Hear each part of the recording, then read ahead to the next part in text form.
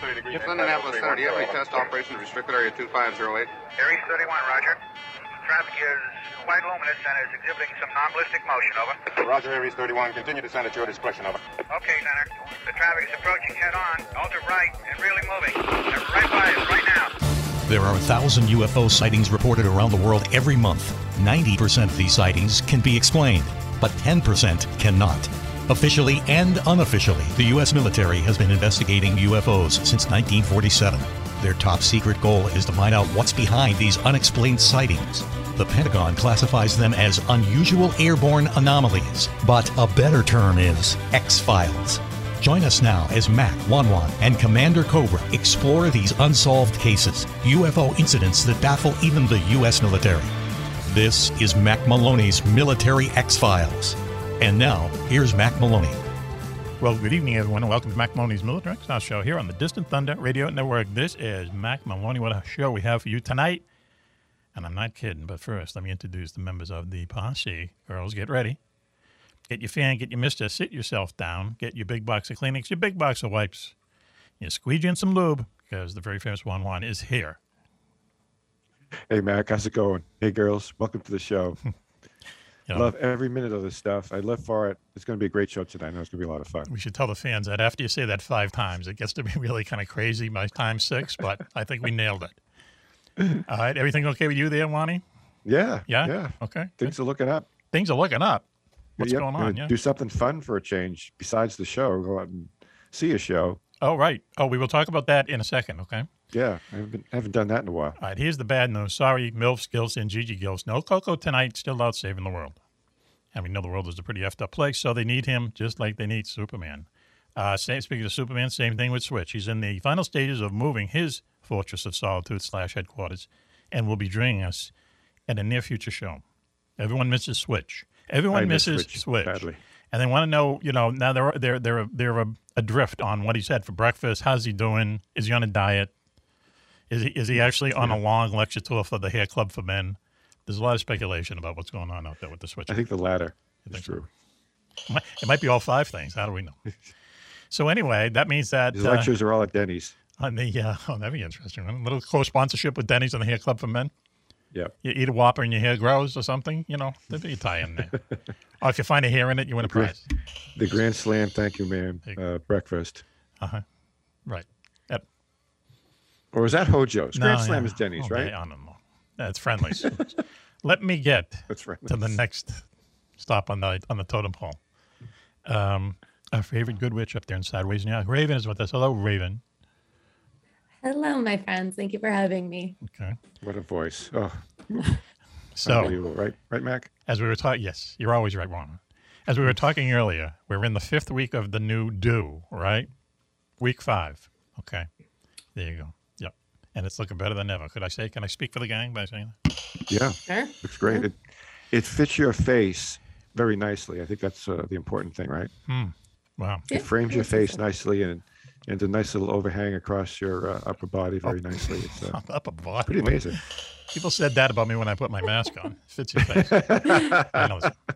Thank you, Raven, for joining us. Also, with us is very famous author Mark Zapula. Mark, MZ, how you doing? I'm fantastic, Mac. Thanks for having me again. It's good to see everyone. It's going to be a fun show, I think. Yeah, I hope so. Thanks for joining us, and we'll get back to you later because Mark and I are working on a special project that we should probably talk a little bit about, at least on the air, probably a lot off the air. But let's see what happens. MZ, thanks for joining us. And the last Longshoreman is one of your novels, the Miami Caper one. I always forget the name of that title, even though I love the book. Miami Underground. Miami Underground, yeah. If you get a chance, read either one of those books. They're very cool, especially if you're from Boston. There's a lot of local flavor in it.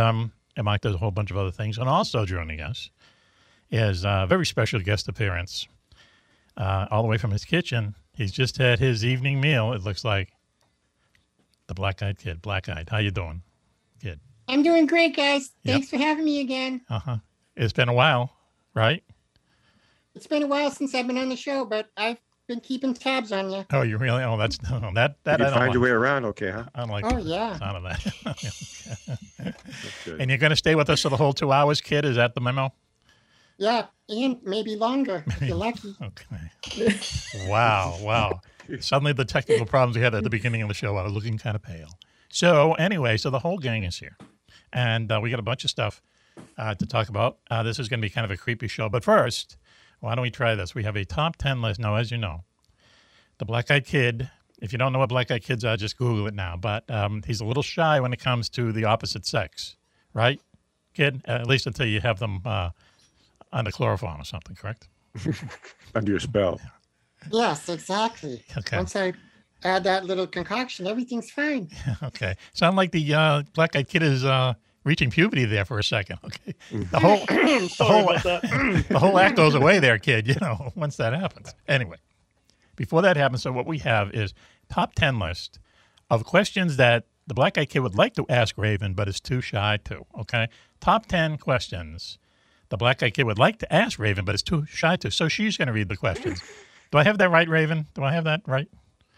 You have it right, Okay. and I have the list right here. Okay, well then, if it's time to start the music, here we go. Top 10 things that Black Eyed Kid would like to say to Raven, but is too shy to do so. Go ahead, number 10. Number 10. Hey, Raven, what's your blood type? You guys really want to know? I know it. Go ahead. Tell us. A negative. A negative. Oh, he's supposed to go, Okay, you didn't get that many. Yummy. Yeah. My favorite. Okay. Number 9. Hey, Raven, guess what part of my body isn't kid-sized? I'll give you one guess. I'm deceased. Wow, okay, let's move on quickly. Number 8. Hey, Raven, if Queen Elizabeth is the good queen, what's the ugly queen look like? Oh, what's that doing? It had nothing to do with it. That list got hacked. Okay, go ahead. All right, let's go along. Looks like we've been hacked. Go ahead, please, Raven. Next. Number 7. Hey, Raven, will you send me a tasteful nude of Wan Wan? Yes. I'm not sure very I could do tasty. that one. Kid. One's very tasty. Tasteful.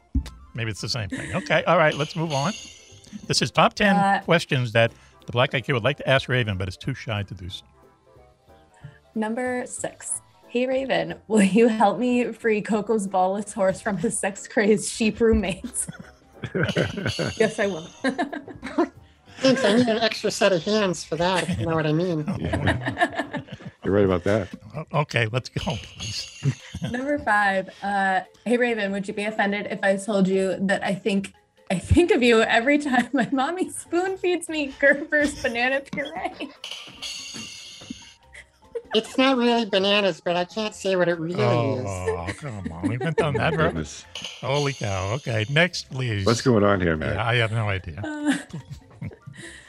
Number 4. Hey, Raven, can you and I pinky swear to be BFFs? And if so, where should I mail my pinky? This got dark. Yeah, real The quick. pinky has nothing to do with the adult size thing earlier. Oh, wow, kid. Doing material. Wow. All right, Raven is beside herself at this moment. Okay, should we move on? Number 3. You're a hit, kid. Number 3. Hey, Raven, do you think it's weird that every time I eat a Twinkie, I think of Cobra? I don't know, Wan Wan. What do you think of that? Is that weird? I'm interpreting that one way, but I'm not going Okay, to divulge that's it on not- the that's another show. I eat Twinkies the long way. Wow. You like corn on the cob? This might not even make Mac after dark. Okay, please. Oh, hey, Raven, what would you do if you caught Scotch and Friday bumping uglies? Oh my God, I don't even know. Scotch is her dog and Friday is her cat. Okay, Oh wow. my God. This got strange. We're even That's what I would say. we're even Oh, yeah. offending the Black-Eyed Kid. Okay. Please, we're at the end now, aren't we? Yes, number 1. And this is the number 1 All top right. 10 question that Black-Eyed Kid would like to ask Raven, but he's too shy to do so. Number 1, please. Number 1. Would you consider a threesome with me and my teddy bear? Oh, His name's Ruxpin. what's his Oh, name? yeah, Teddy Ruxpin. Yeah. Fun fact, that's known as a Prince Andrew in England. Get it? Oh, really, Governor? Okay. Wow. I get it. Okay, That was the guy with the bears. the guy with the Right. bears, exactly. Okay. Well, anyway, it started off as a smooth sail, but we kind of hit the rocks, I think, down in the lower digits. But that's what we can sweeten up. So why don't we do this? Why don't we take a commercial break now and get to the real show? You're listening to Mac Maloney's Military X-Files show here on the Distant Thunder Radio Network. I just have to say that I can see the black guy kid on camera, and it looked like he actually blushed at a couple of those questions, or is it just... I think he did. Did he really? Boy, that's a tall mountain. He really wanted to ask that question right now. Okay. No, I got a little A number of them. Go ahead, He was kid. building up to it. You have something to say, I kid? got too scared. We even scared the kid. Okay, so then that means we need a commercial break, and we'll be right back after this. You're listening to Mac Maloney's Military X-Files show here on the Distant Thunder Radio Network. We'll be right back.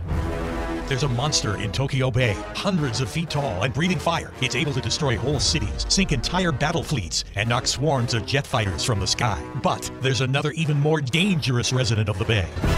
A secretive psychopath intent on covering the planet with nuclear-armed booby traps unless the world's population bends to their demands. Meanwhile, a mysterious group of reborn medieval warriors has taken to the air. Strange signals are being picked up from outer space, and witnesses report seeing hundreds of ghost planes flying in the night skies over Tokyo. Sailing off the coast of Japan aboard the United American Navy's mega aircraft carrier, the USS USA, it's Hawk Hunter, the Wingman. He must investigate these unusual occurrences while trying to thwart the criminal's apoplectic plan. But will his actions save the planet or lead to World War IV? Find out in Mac Maloney's exciting new novel, The Jericho Storm. Filled with dozens of dogfights, sea battles, and brutal hand-to-hand combat, The Jericho Storm is book 21 in Mac's best-selling Wingman series. Team up with Hawk's longtime allies, as well as a few new ones, including fighter pilots Switchblade Steve Ward and Jocko Johnson. That's Wingman 21, The Jericho Storm. On sale now at your local bookstore and on Amazon. I'm going to go off that topic just a touch. Okay. Now, there has been for many years the biggest Porsche swap meet in the world happens in Hershey, Pennsylvania. Go ahead. And it happens in the parking lot of Hershey Park. Yes. And it's early. It's like in April. Yes. So it happens way before the park is really open and crazy. So for years, they've scheduled a certain week every year. And then it turned that it ended up being on a holiday. Okay, like Easter. go ahead. Yes. Or, so a lot of the people were complaining they couldn't go to Hershey to do the swap meet. Okay. Because it was falling on a holiday. They had to be home with their family. Yes. So they tried getting Hershey Park to give them the week before. Okay. Yes. And what they found out was that there was a group of people that rent that area, those parking lots. Okay. And this is big. We're talking Go thousands ahead. of people. I know where this is going. Go ahead. The people that rent it the week before Yep. at Hershey are a group of people who buy those life-size Yes. latex dolls. Oh, yeah. Oh, And wow. they bring them on vacation with them. Now, hang on. Okay. It's a cheap date. No, these things are $4,000. Oh, I see. Or Okay. better. Yes, These all are right. thousands and thousands of dollars. These are expensive. I know exactly. They're what very it is. lifelike. It's my Dress up strange like addiction. animals? How would I you know. know? Of all of us, how would you know? Right. So anyway, these guys bring them to the hotels around the area, and they put them in bikinis and bring them out to the swimming pool, and they dress them to take them to dinner. No, whoa. You're telling me that they go out Yeah, to dinner Mac. With the dolls? dolls. Crazy. They take them to the pool and hang out with them, and they sit them together. The women dolls at a pool in bikinis and stuff. Stop. No, I'm serious. But how could Mac, you're kidding. You've never heard of this? They have guys that bringing dress up rubber like dolls animals. to They're not pools rubber- at they're- dinner? I had no idea this even was a thing.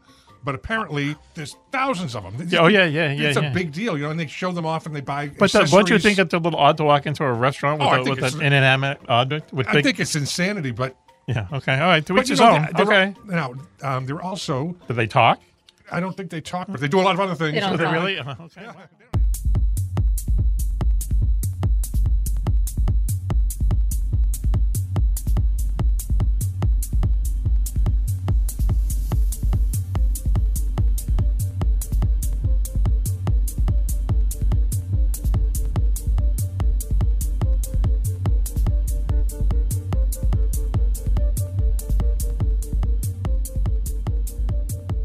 Welcome back, everyone, to Mac Maloney's Military X-Files show here on the Distant Thunder Radio Network. This is Mac Maloney. What a show we have for you tonight. We have a gang here. Girls are very famous. Juan is here. Juani. Hello, Mac. Hello, girls. Welcome back to the show. No Coco tonight, out saving the world. No Switchy tonight, still moving his headquarters. However, our favorite witch up there in Sideways, New York, Raven, is with us. Raven, Hello, I'm here. you are there. And you're drinking that Genesee Bach beer. What's the name of it again? Raspberry beer or something? Genesee Kolsch. It's ruby red grapefruit Kolsch. Mm-hmm. Yeah. Ruby red grapefruit Kolsch. What a combination. Beer. Yikes. Okay. Anyway, let's see. Also with us is very famous author Mark Zappulla. How you doing there, Mark? Hey, Mac. How are you? Author of The Last Longshoreman and Miami Underground, among other things. That is correct. He's a fellow author. He's a fellow member of the Brotherhood of the Miserable. And he and I are working on a special project that I'm sure is just going to drive us both crazy until it's finally done. Mark, thanks for joining us tonight. Appreciate it. Thank you. Also with us is the Black-Eyed Kid calling in from his mother's kitchen. Black-Eyed, how you doing? I'm doing great. Yeah. Hanging out in the kitchen. Mm-hmm. Okay. All right. Anything in the trunk of your mother's car these days, or? Yeah. Nothing I can mention. Okay. Also joining us, though he might think it's a mistake at this point, is our good friend Martin Willis. Martin, how you doing? Hello. Always a pleasure, Mac. Okay. Hello, Martin. Martin is the hello. Is very famous for UFO podcast, or is it podcast UFO? I always get it mixed up. Yeah, I say it backwards just to confuse people. It's podcast UFO. Okay, and that can be found in on case your YouTube. podcasts are in alphabetical order. It shows up closer to the top. Wow, it's the other way around, right? I don't know. Well, yeah. Besides, it was the only domain name available. Oh, okay. That's what I did. That's key. Yep.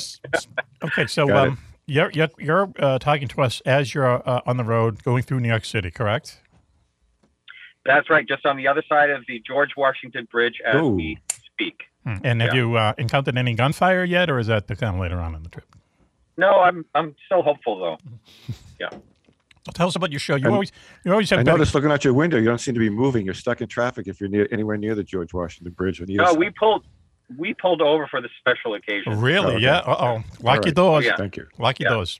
So listen, Martin, you always seem to get better guests than us. Sorry, Mark. Sorry, Black-Eyed Kid. Tell us some of the guests that you've had. And it just recently. Well, it just has. Yeah, I have a very rich benefactor. No, really, that's not true. I wish it was. But well, thank you. No, it's you know how it is. Some people are really, excited to be on a show. Some aren't. You never know. Yep. When I very first started, I had a really hard time. I asked every person involved in UFOs that I could find. Only one said yes for show number one. Mm-hmm. So because of that, myself, I always, if someone asks me and they say, well, I'm starting, I want to do a show on this or that, would you be on? I always say yes, because I want to return that favor. And so that was Stephen Bassett who actually came on. Oh, He was really? my first guest. Disclosure guy. Mac, I think you were like guest number 4 or 5 or something. Really? Yeah. You were on early. Okay. I'm glad to hear Yeah, that. Mac's a good get, Yeah, is he? Tough to get, but he's good. Tough to get. Yeah, he was pretty good. Thank you, Martin. Thank you for that faint that faint appraisal. So listen, so where are you go? So where are you going? You're on your way where? He's got a big smile, so he's going to some place warm. I can tell. Yeah, that's right. Yeah, and I've been pretty lucky this year. I've been a few different places, but heading down to Florida with number one son. We're going to hang out, swim with manatee, all that stuff. Really? Yeah. Have a good time. Yep. Ever see a manatee? Ever see one in real life? Oh, I almost got killed by one. Yes, you're right. I saw. I'm serious. You know how gentle they are? Well, I was rubbing the belly of one. What? And it clamped down with its fin or whatever you want to call it and rolled around underwater. I was stuck underwater with this thing. And I thought I was going to be the only living person in the world that would be dead via manatee, sea cow, dead. It sounded like it finally let go. That thing was strong, I'm telling you. Maybe it was a romantic type of thing. You don't know how these... I think it was, yeah. Animals want to reproduce. It was.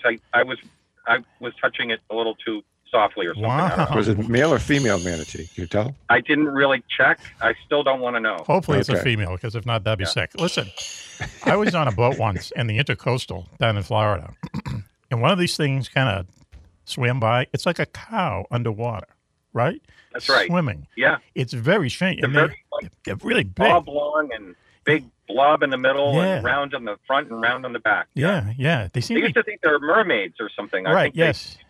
They don't look like much of a mermaid to me. Not at close. Anyway. No, but it seems like they're too big to be just swimming around where they are, because they're close to civilization. They're close to boats. A lot of them get hit by boats and stuff like that. Yeah, almost all of them have scars. It's really a shame. From you have to be really careful when you go in a boat when you're going into these warm areas where they might, that's what they're attracted to, warm springs. So they'll just go upriver wherever they can find warmth and hang out and sleep all day. And then chew on grass. I think that's their life. That's what I do. Hey, sounds pretty nice. The one you had to wrestle with might have emotional scars too. We don't know. So what guests are coming up for you in the next couple of months or so? Oh, well, let's see. I'm trying to get Ryan Graves on. He's been on a lot of shows. He sort of said yes. I have Sean. Trying to think. Sean, another F-16 pilot, Sean Cahill. Mm-hmm. He'll be on. He's always these people that were involved in the Tic Tac UFO and then the gimbal UFO, and these fighter pilots that have seen these things that are unexplainable. Those are really, to me, I think those are excellent guests. Right. Yeah. Chris Lido, another fighter pilot, he's coming up, but he has never seen a UFO. However, he's debunking the debunkers, the ones that are claiming that these blur videos are, this or that, and he has taken great pains to show where they're wrong, and so he's basically debunking the debunkers and doing a really nice job. Very cool. At it. So where can people catch your show? Well, it's Tuesday night, every Tuesday night at same time as you when you record. Mm-hmm. It's 6 to 8 p.m. Eastern time. My YouTube channel live stream there and Facebook as well, and it's basically Martin Willis live shows because I do other shows on that channel. Or my podcast website is podcastufo.com. And so every Tuesday, and we have a blog every single week on some type of UFO encounter or something. So it's fun. I've been doing it for over 10 years, over 500 shows, and I still love it. It's still fascinating to me, and I still have to say I know less about UFOs now than I ever did. I agree with you there. So, I have no idea what they are. So we are going to do a live show at some point, both of our shows. Cinco de Mayo has been raised as a possibility. I don't know, maybe 4th of July or something, but we will do that at some point. Okay, Martin? We'll just put the two shows together. You bet. I always love doing that. Okay. Yeah, so it's a lot of fun. Before we let you go, now the driver of your car is actually the editor of our show, number one son, Evan, right? That's right. Can you turn the camera over to him so we can see what he looks like? I'm sorry, he stepped out of the vehicle. Oh, okay, we understand. Yeah. He's flying for food right now. He's thumbing. How did you know? He's hitchhiking home, maybe. So listen, Martin, thank you very much for joining us. We really appreciate it. We'll talk to you soon. Have a good time down in Florida, okay? All right. Leave the manatees alone. All right, guys. Well, nice talking to you all. Thank you. All right. See you nice talking to you too, Martin. Good to see you. Let's give him a round of applause, please. His son's doing a fantastic job, too. Yeah. All right. Oh, thanks. I'll tell him. Thanks. Take care. Watch out for the Smokies. You know what I mean? That's right. Bye-bye. Okay. Why don't we take there's Martin Willis of Podcast UFO Tuesday nights. Just go on YouTube. You'll find him. And also, why don't we take a commercial break now? And we'll be right back after this. You're listening to Mac Maloney's Mill Tracks, our show here on the Distant Thunder Radio Network. Juan is here. Raven is here. Famous author Mark Zapula is here. And also the Black Eyed Kid. We'll be right back after this.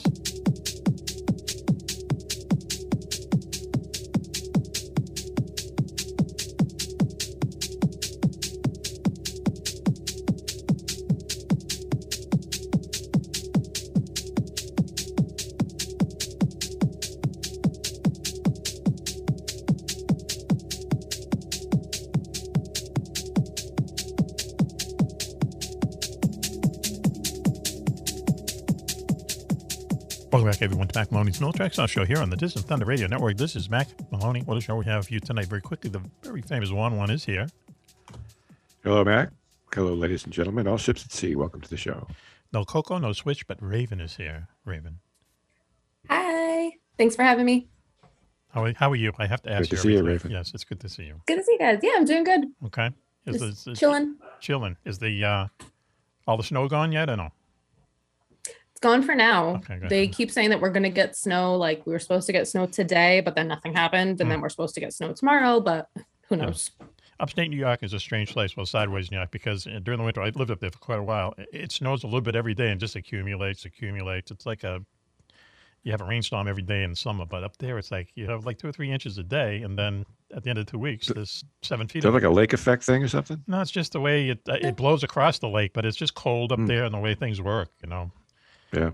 Up in Albany area I live, man. I've never been so cold and saw so much snow all at once in my life. Anyway, that's the weather report for tonight. So no game Thursday with the Yankees. That's right. Yeah, they canceled it because of poor weather. They called it off this morning. It's going to snow. Apparently, it's going to rain like a son of a gun. Really? So they figured they'd. Well, not unlike Boston, where they want you to come in, enjoy. And then throw you out. The food court, and then they throw you out. I've been through that. Call off the game. Anyway, so joining us also, Raven is here, and also famous author Mark Zapulver is here. Mark, MZ. Oh, Matt, great to be here. Great to see you guys. Hope everyone's doing well. We're doing good. Good to see you too, Mark. So far, so good. Also, a special appearance from his mummy's kitchen. The Black-Eyed Kid is here. Kid. Hi, everybody. Listen, Switch isn't here today, so we're going to ask you, what did you have for breakfast this morning? My mummy. Oh, come on. Anyway. Now it's my kitchen, mother lover. Okay. Hey, is there any room for any more refrigerator magnets on that refrigerator? That's a fake background. That's an electronic background. He's really somewhere else. Why don't we? So anyway, this is kind of like a weirdo show tonight. Nothing personal, but anyway, we have a bunch of stories that we're going to tell you tonight. And Raven has one. I've heard a little bit about this, but not a lot about it. It's called the Radium Girls. Cool name for a band in a way, right? Yeah. So at the start of World War I, women and young girls were flocking to work because all the men were being pulled away from their jobs because of the war. You said, excuse me? You said flocking? Yeah. Okay, go ahead. Flocking. I heard something else, but that's just me. Go ahead. Did you hear something else, Mac? What did you hear? I can't say. All right. I didn't say that. Listen to the show. Listen to the playback. They were going to work in factories as dial painters for the United States Radium Company. These jobs were considered the most elite jobs being offered at the time, and the women made 3 times what the average factory worker made. They produced watches and military dials made using radium, and that made it so that the numbers would glow in the dark for the soldiers so that they could see them. I'm sorry, I lost my place. Sure. Because they were told that working so close with radium was not only safe, but beneficial to one's health in small doses. Essentially, no precautions were taken throughout their workday. However, the men that were working with radium were actually given lead aprons to wear while they worked to keep them safe. Wow. Lead. So that is aprons. The preface of our tale. So they knew here. something was up, and they were protected, and they didn't protect any of the women. Well, you'll see. I think they were protecting the boys. It sounds like with an apron. So, but radium is something it's highly radioactive. In fact, it's so radioactive it glows, right? Mm-hmm. That is correct. Wow. Yes. So they would put this in. What were they putting it in exactly? So they were doing watches, wristwatches, clocks, and military dials. Equipment, yeah, like that. So you could see them at night, basically, is the angle, right? Yes. Okay. All right. Correct.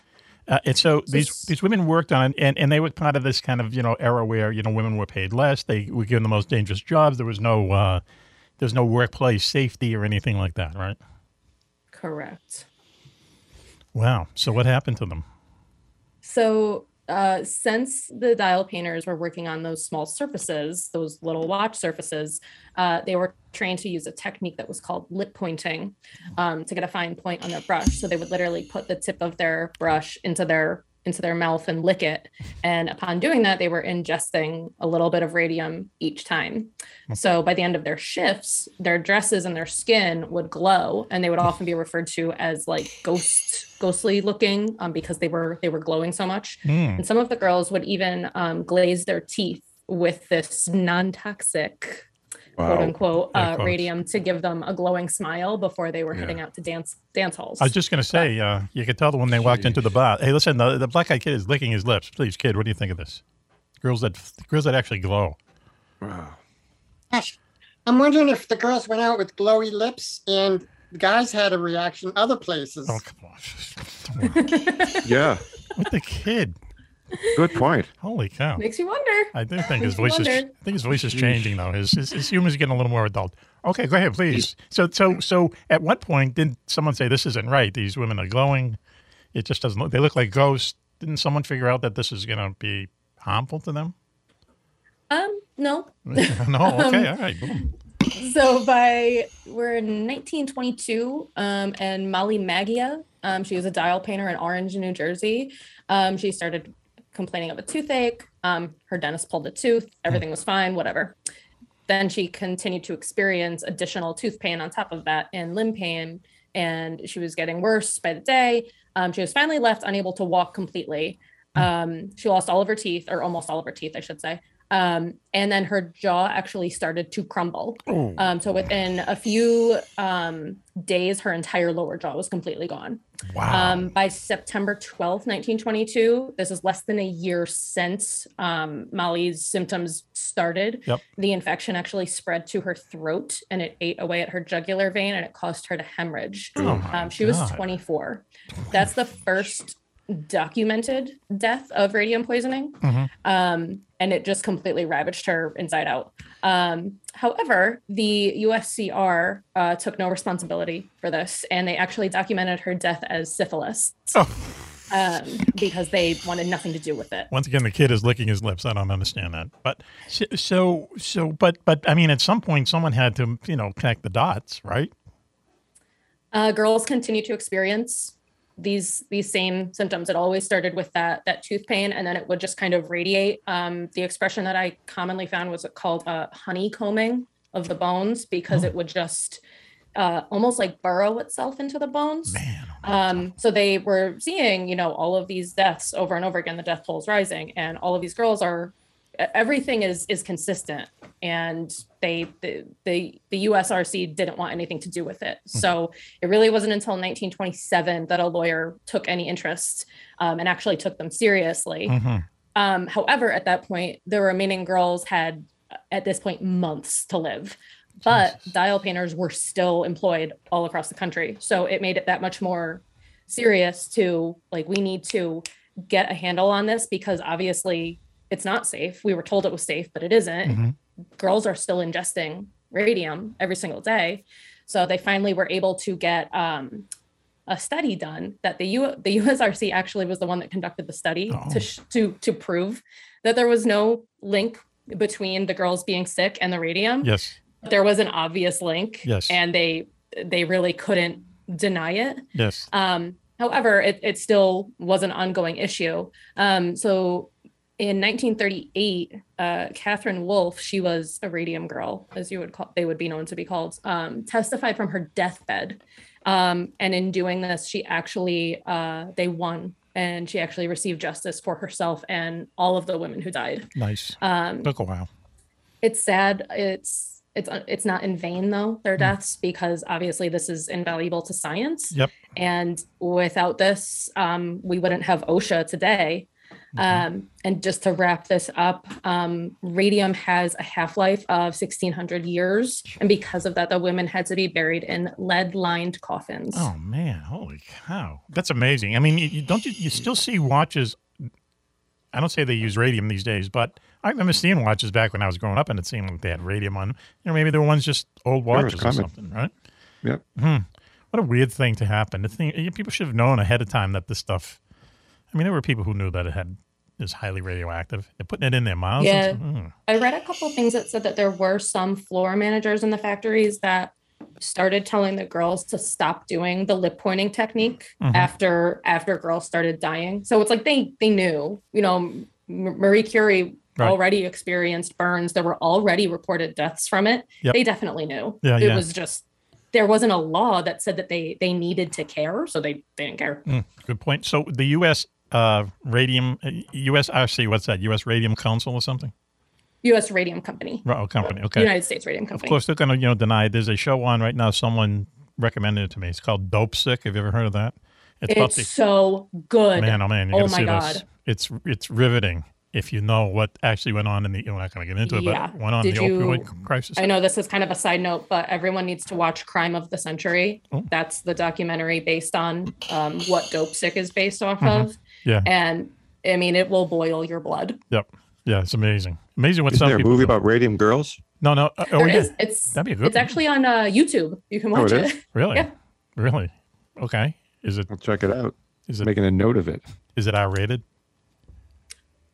I don't know. It's like an independent. I actually never watched it. I watched a documentary about it, and I got really scared. But then I was like obsessed with it. So it was one of those things where like it's a train wreck. Like I really couldn't look away from it, but I never watched the movie. Probably looked it up. Lily Tomlin is an executive producer on it. Oh, that's your girl. Interesting. Wow. Ever see those outtakes of her in that movie called like Hot Mendelssohn's or something? You know what I'm talking about? No. There are Hollywood Hart outtakes. Mendelsohn? It's a movie. It's called, Gene Hackman's in it. Dustin Hoffman's in it. She's in it. Lily Tomlin's in it. Lily Tomlin's in it. And she gets in a fight with the director that's so violent they like knock over the set. They knock over the fake desk and they knock over the fake walls and stuff. And then there's one where they're in a fake car. It's Dustin Hoffman, Lily Tomlin, and then the woman who played the guy's wife on Field of Dreams. She played Kevin Costner's wife in Field of Dreams. They're all in the front seat. And they're shaking the car as if they're moving. And she's like screaming at the director, F you. It's unbelievable. It goes on for like 20 minutes. It's incredible. She's a handful. She's a handful is what I'm trying to say. Really? So it sounds like it'll be a good movie. Probably Radium Girl's probably not the best avenue softcore porn. Okay, probably hard to kind of match up the ends or something like that. But thank you very much, Raven. Don't you think Radium Girls is a cool name for a band, though? The Radium Girls? Or is that just say so? I think it's cool. I would They'd be bet getting a lot there's of glowing probably a reviews. band. Yeah, there you go. There's probably a band named that. I don't know, though. Maybe How about the Man That's Aprons? a good idea. The Man Aprons? Not bad, right? Man Aprons, Lead Aprons. The Lead Aprons is a good band name. But Trademark. seriously though, Raven, back then, in the dawn of the Industrial Revolution, basically, especially during World War One and beyond, anything goes. Yeah, sure. At the workplace, who cares? Nobody cared about safety or anything else. They just cared about going back to work, doing the work, getting money, being successful at the work. Yep. Yeah, back then too. I mean, it is the way these days, but back then too, the same thing is that a small percentage of the people in this country had all the money. Okay, and it was the industrialists back then. These days, it's everyone having to do with high tech and stuff. But and if you're a schmo, frankly, they're not going to care about you. You're the golden age. You're one of many. Thank you, Raven, for that. We appreciate it. Yeah, good story. Yeah, it's kind of scary though. Why don't we do this? Why don't we take a commercial break now? We'll be right back after this. You're listening to Mac Maloney's Military X-Now Show here on the Distant Thunder Radio Network. Please stay tuned.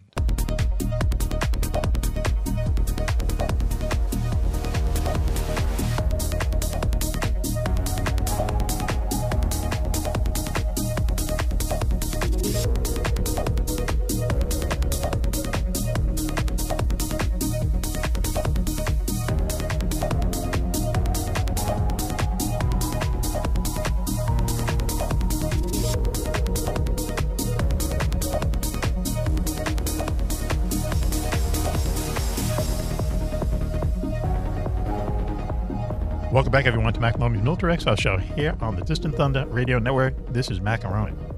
One, she said she was sending me the picture. You don't have to get involved. Okay, all right. Okay. Didn't need you as a middleman. Anyway, the very famous one is here, girls. We had a little off-air conversation. Hello, Mac.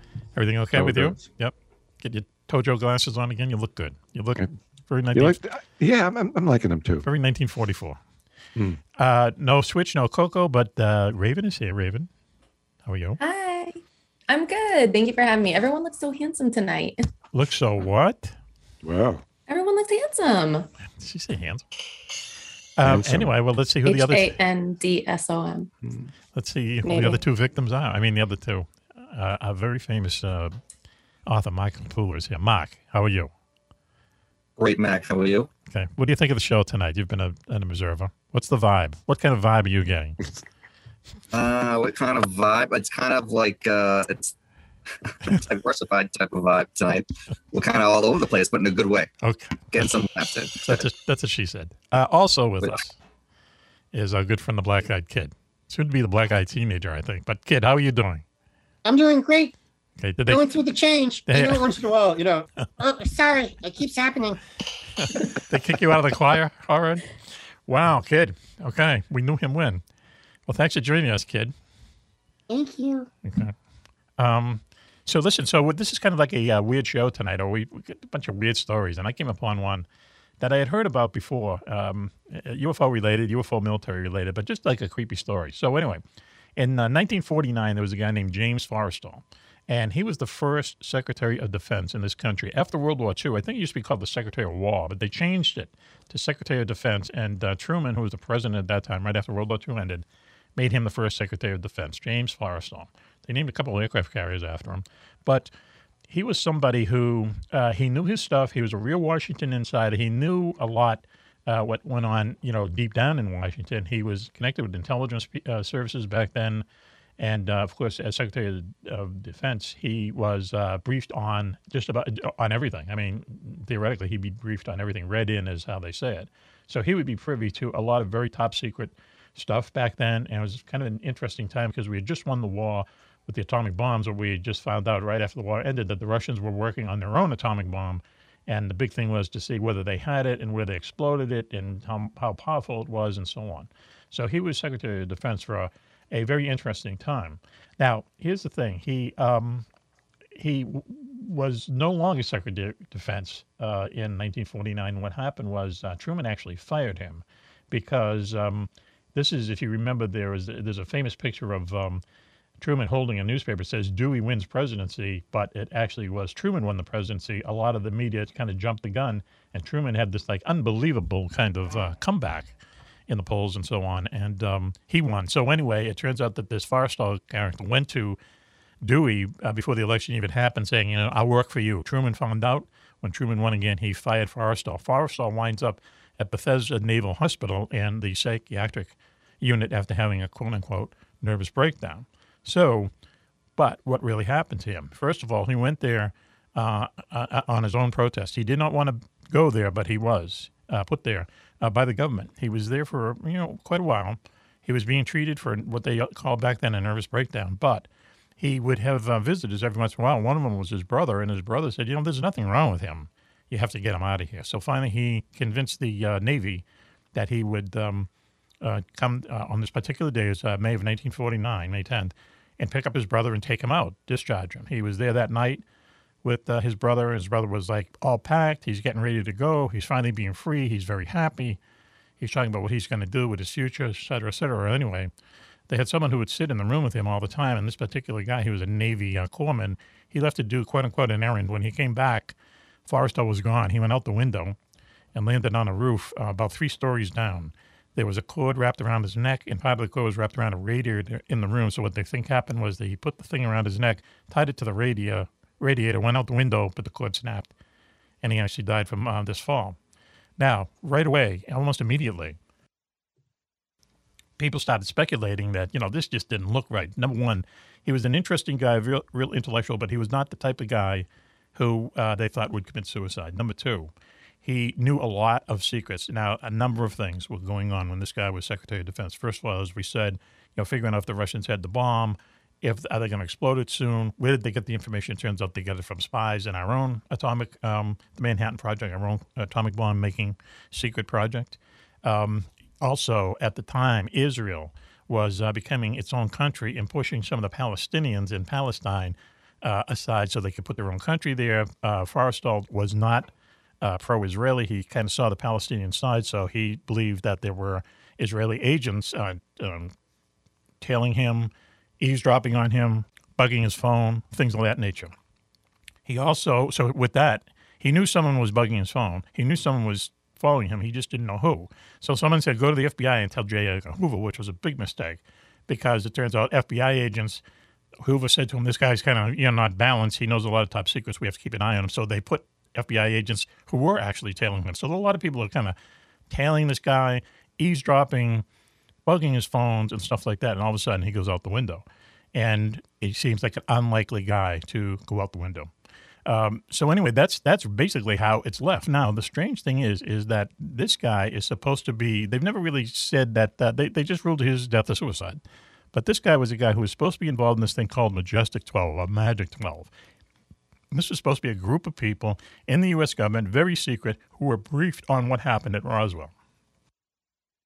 Now, the problem is that nothing happened at Roswell. So what this guy knew, or he might not have known, it was a secret project, sending these balloons over Russia with recording devices to see if they had actually exploded an atomic bomb. That's what was going on in Roswell, and one of those balloons crashed, and that is it. So this whole idea that he was part of this super secret 12 people made a deal with the aliens and all this stuff. I think it's all really kind of BS. But he does see, but that has stuck with this case the entire time. There are people even today that still talk and write about and give lectures about the fact that James Forrestal was murdered because he knew too much about UFOs. Really the first kind of true crime UFO murder that we could come up with. Anyway, so that's the background on it. And I'm going to throw this to a famous writer, Max Zapula, because, it sounds like a good book, right? But it just seems he was in a psychiatric hospital. It did seem he probably just went out the window. That's how I think. Probably, but they again, it's the God walking away at the right time, who's supposed to be his orders were to stay there, and then all of a sudden the guy's out the window.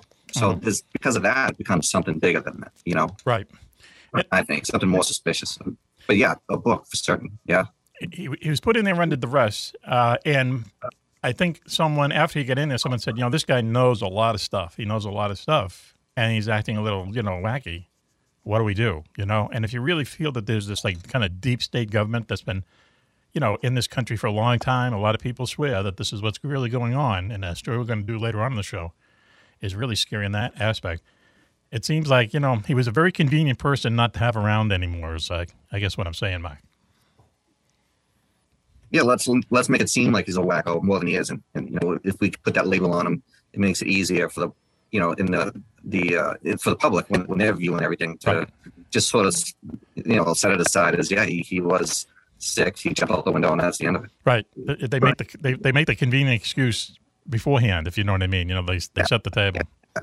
If you believe that. Anyway, yeah, the James Forrestal. Go ahead, Mark. Your thoughts are that he did jump. Well, he was in a psychiatric ward. He was put there under duress. Go ahead. Is that just because he could have been in a psychiatric ward because he was left-handed. Well, true, yeah. The lefties were crazy back then. Yeah. And I mean, they're not. We are, but they could have used that as an excuse, this guy was nuts. Obviously, let's finish off the problem. Mm-hmm. Well, someone will say that, hey, listen, you hate to think that our U.S. government would kill somebody, but there are people who think that it's that dark. And, again, it was like he's a convenient guy not to have around anymore for many reasons, But the fact that he was just, I don't know, I guess they called, he was kind of like an intellectual kind of meek and mild type of guy, let's say, kind of like a meek and mild type guy. And just not the type So they of felt like because he was meek and mild, they put him on the 16th floor with no bars on the windows. Well, that was a little odd, yes. Right. Okay. It's a little bit like... why couldn't they put him on the first floor? Lee Harvey Oswald. He would have landed on the lawn. That'd be fine. Right. He landed on the lawn. Okay. Come on. It's too bizarre. Mm-hmm. I know you get into it. It seems like a lot of very, very... very specific things needed to happen in order to get him out that window, and all of those things happened. Well, the guy leaving, that's just me. Yeah, as Mike said, the guy leaving, the guy who's supposed to be watching him, all of a sudden not being there. It's like the smoke break. The smoking lamp was lit, and he took a powder. Like Epstein in that jail down in New York. Exactly. It's like first thing I thought of. That's the first thing I thought of. Whitey Bulger. Whitey, just sit here for a second. We'll be right back. Here comes my friend with a bag of nickels. Oh, listen. Don't you go, and they'll be right back. Yeah. But yeah, strange. But yeah, someone said the first UFO murder, maybe, it's very strange, the James Forrestal case. Hey, kid, you've been listening. What do you think, kid? I told him to keep his mouth shut, but no. He just wouldn't listen. Okay, we understand. Very interesting, Mac. Thanks for bringing it up. Why don't we do this? Why don't we take a commercial break now? And we'll be right back after this. You're listening to Mac Maloney's Military Exile Show here on the Distant Thunder Radio Network. We'll be right back.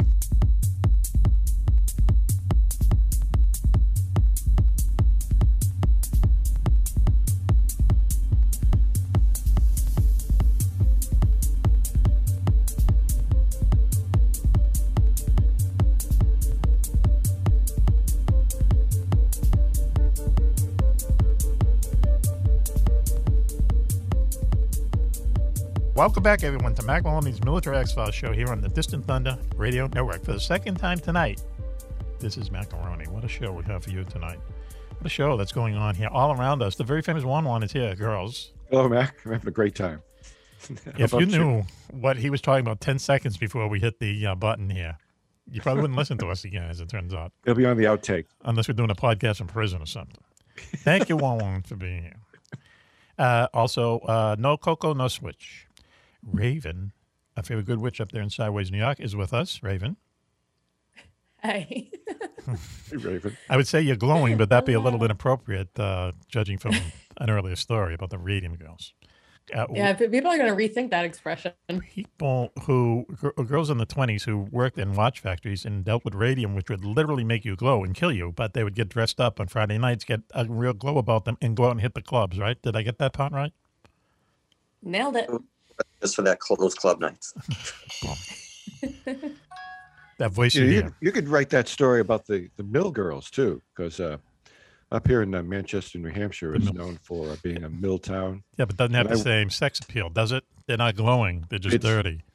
No, they're not. They're just got white cotton dust all over the place. See, everyone thinks it's coke. Now we're down another road here we don't want to go down. Listen, thank you, Raven, for being with us. We appreciate it. Everything's good in your little world? Everything's good in my little world, Okay, yeah. all right. A little universe, I should say. Everything's good with Scotch and Coke? He's good? The dog? He's good. Okay. And Friday the cat? Good. She is good. How's the ghost? The ghost in your house? You have a ghost in your house? Yeah, Friday was definitely the other day. She got real weird, and she was looking at something that I actually ended up taking my phone out to try to like record to see if I could see it through my phone lens, and I couldn't see anything. But she was doing like this very slow, like lifting her paw up, like she was scooping something up. We were thinking it was maybe an orb or something, and I thought I might be able to capture it on my phone, but I didn't see anything. But she definitely saw something. I have no idea what it was. That stuff freaks me out. It was very weird. It lasted about 10 minutes, her whole little thing escapade she was doing. That stuff freaks me out more than hearing about ghosts and stuff. That animals, that dogs and cats can see stuff we can't. And I've heard so many stories, and they're always really kind of creepy. Speaking about creepy, I'm going to have to go to the Black Eyed Kid first. Sorry, Mark Zapula. Black Eyed Kid is with us here in his mom's kitchen. How you doing there, Kid? Hey, doing great. Thanks for having me back. Okay. All right. And all good with you? I mean, I don't know what to say to you anymore. Everything good? How are you doing in school? How are you doing? What are you in the third grade or so for the fifth or sixth time? Yeah, third grade for the fifth or sixth time is going great. Okay, super. You have a girlfriend, or should we ask? Don't say Raven. Yeah, but she doesn't know yet. Yet. The key word. Raven's cat. Wow. Okay. Encouraging him is very famous author Mark Zapula is joining us. MZ, how are you? Oh, man. Yeah, great to see everyone. Hope everyone's doing well. Good to see you. Doesn't Good it to look see like you, Mark. We're all doing well. He wants us to break him out of a Mexican prison or something? Is that inappropriate? Anyway, he's the author. We're digging the tunnel. Digging the tunnel, right? Get me out. Yeah. Hope we're digging in the right direction. You are the author of The Last Longshoreman, a great book about the Boston docks, right? Boston docks. And also Miami Underground. Might be my favorite. You know, in Unmasked with Jerry Cheeves, I'm only bringing him up because we crossed the border a couple times into Canada, and he said, "Mark, we're not getting out of here because your picture looks like you're in prison." Oh wow, he was being nice. Tough love from Jerry. Oh yeah, yeah. Jerry Cheeves, we're the three of us here have been lucky to, rub elbows with Jerry Cheeves, one of the greatest NHL goalies ever. Maybe some people say ever. Very funny guy, interesting guy. Funny guy to hang around with, and we've done that a couple of times. And we should get him on the number's retired, isn't it? Oh, yeah, No. absolutely. Okay. We should get him on the show. It's what? It's what, Mark? It's not up there. They it's didn't not? retire. You know why? Because he had that split when he went to Cleveland and became, remember, he went to the AHL. Wow, they got to retire his number. I didn't know that. I thought it was up there. That's what I was saying. I didn't think it was. There's a lot of internal politics back there. He's told us about that. So, and it's also in Mike's book, Unmasked, the story of Jerry Cheeves, right? Yeah. Story of Jerry from birth all the way to a few years ago, really. Interesting. Exciting, very interesting, exciting. Especially if you love hockey, if you love history, it's great. Yeah. And he told us this is how good they were so good. We can't turn this into a sports segment, but in the early 70s, the Bruins were just unbelievable. Okay. Yeah. And they would say to him, "Hey, listen, just come into camp at 2:05. That's your conditioning program. Just come in at 2:05. That's it." So he used to, a week before he had to show up for camp, he'd drive around. He lived up in Canada. He'd drive around with plastic garbage bags around him to make him sweat, and he'd drive around with the heat on in his car, and he would sweat off the pounds. Okay, that's the conditioning that he got in, and then go and have this unbelievable season. And I don't think any of those guys worked very hard, but they just were a great team. Maybe you don't have to. Great talents. Yeah, even in black and white, it was fun to watch. It was fun to watch. Raven, this is way before your time. So anyway, Jerry Jeeves. Okay. Did I introduce everybody? Mm-hmm. Okay. Yeah. All hands are raised. Good. I just want to say one thing before we get on to the next segment is that that the show's official charity, I hate to use that word, is Homes for Our Troops. We talk about them every week. They're on our show every once in a while. We had a World War II trivia contest a few weeks ago. Still reverberating about that because the general from Homes for Our Troops, Tom Wevermeyer, I always screw up his name, General Tom, tied for first place with Jocko Johnson, of all people. But we give away a lot of free books. He's good. Jocko knows his history, man. You wouldn't know it, but he's so casual about it, too. Yeah, he really is. But he knows a lot about it. So anyway, we had a good time with that. I got a letter from him today, and then from the show itself, we gave him, $250. And what it turns out, they said that they got, after that show, they got memos saying that people heard the show and made donations to Homes for Our Troops, which is good. So yeah, it makes it all worthwhile, all this, drunken partying on Tuesday or Wednesday nights. But people actually, heard it, liked it, and donated to them. And also, we're going to be in touch with one of the people who works there now. They're building a home for a female veteran in Massachusetts. And she explained to me, most of these homes are built in, let's say, warmer climates, let's say. Even if the people are from New England, it's better that they're down, where it's a little warmer, just a little better to, make it, through every day, if you're missing a limb or whatever. What Homes for Our Troops does. Yeah, just to make it that much easier. They build entire homes for people, veterans of post 9/11 action is what they call them, but basically the Iraq War, the Afghan War.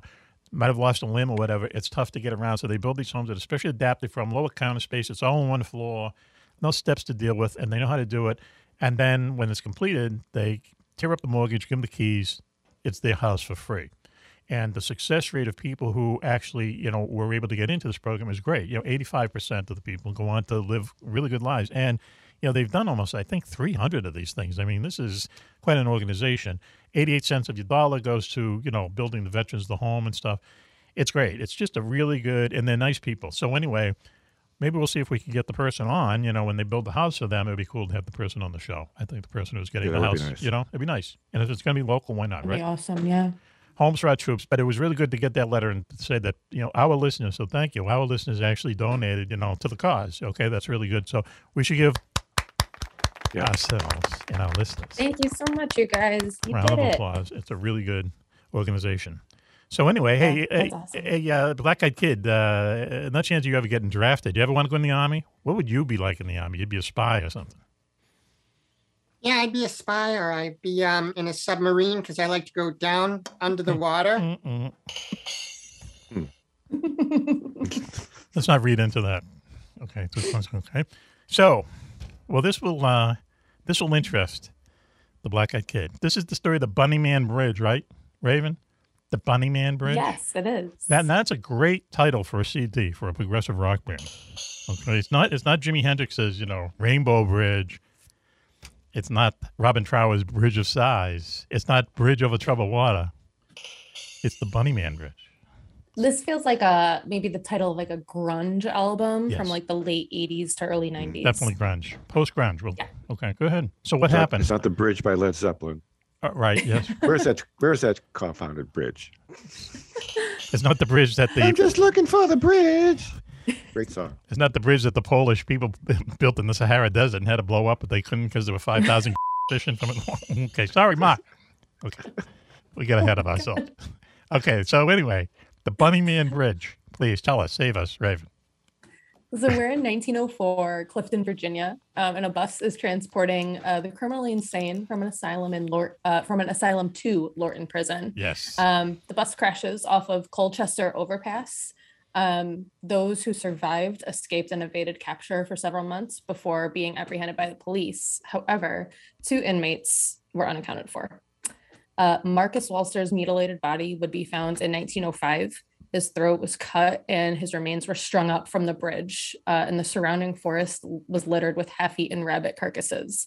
The local police apparently were not alarmed by this at all and called off the search for the remaining inmate, Douglas Gryphon. They assumed he was long dead, and the Bunny Man was born. On November 1st, 1905, the bodies of 3 teenagers were found. Again, throats slit, bodies hung from the bridge. An arrest was actually made in this case. Adrian Hatala was charged for the murders and was sent to Lorton Prison. But in 1907, 9 more bodies were found at the bridge in the same manner. So she was wrongfully convicted, but sadly she ended up staying at Lorton Prison because of the trauma that she sustained. It just drove her insane. But Lorton Prison didn't actually exist until 1910, and there was no asylum in Clifton. So because record keeping was almost non-existent, the bus crash story can't really be confirmed or denied. But the thing about urban legends, of course, they come from somewhere. They definitely happened. It's just that those details become blurred. Right. So we're wondering where, if this is true or not. Of course, again, there's no way to confirm that, but this lore kind of continued. So in 1949, the bodies of a mother and her 8-year-old daughter were actually found in shallow graves after they disappeared while driving with the woman's husband. It's speculated that they also crashed near what is known as the Bunny Man Bridge. The husband would eventually be arrested for beating and shooting his wife, and he actually buried his daughter alive. So he's a gross human being. Oh, man. Holy cow. Yeah.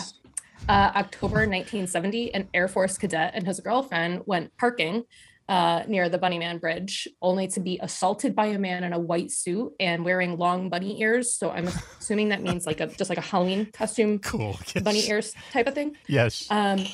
According to, and I'm sure everyone knows what parking means, so I'm not going to go into that. But according to the cadet, the man in the bunny suit threw a hatchet through his windshield and then just nonchalantly skipped off into the night. It was kind of the end of that. After that incident, go ahead. Reports of a crazed man wielding a hatchet began circulating, but some of the local people in Clifton speculated that he was actually a lunatic member of the KKK. Cool. Hence the white robes, Makes it even which better. is also gross. Yes, go ahead. Much of the evidence of the many bizarre stories surrounding this legend point to the 1970s being the origin of Mr. Bunny Man, but we really can't definitively prove who is the person and why they did what they did. It's just kind of all speculation. Yes. So at this point, it's, is the Bunny Man 100% folklore, or is there some type of evil that exists here on this road in Clifton? Yes. Let's ask someone who might know. The Bunny Man is born. I'm sorry. Can I ask someone who might know?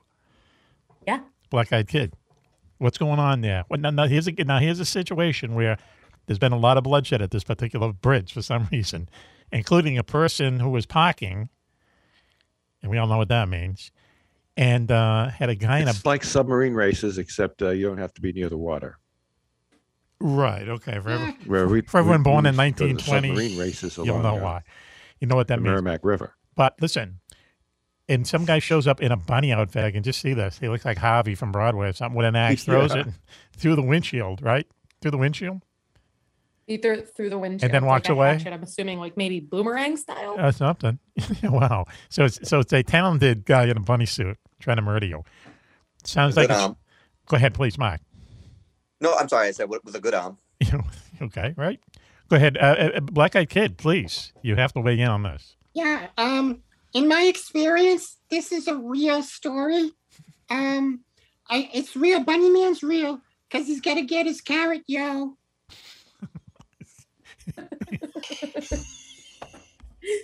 Well, what if Bunny Man just went to the store and shoplifted? Would that maybe be easier than killing people, or is it not as much fun? Like he needs to work for his carrot, yo.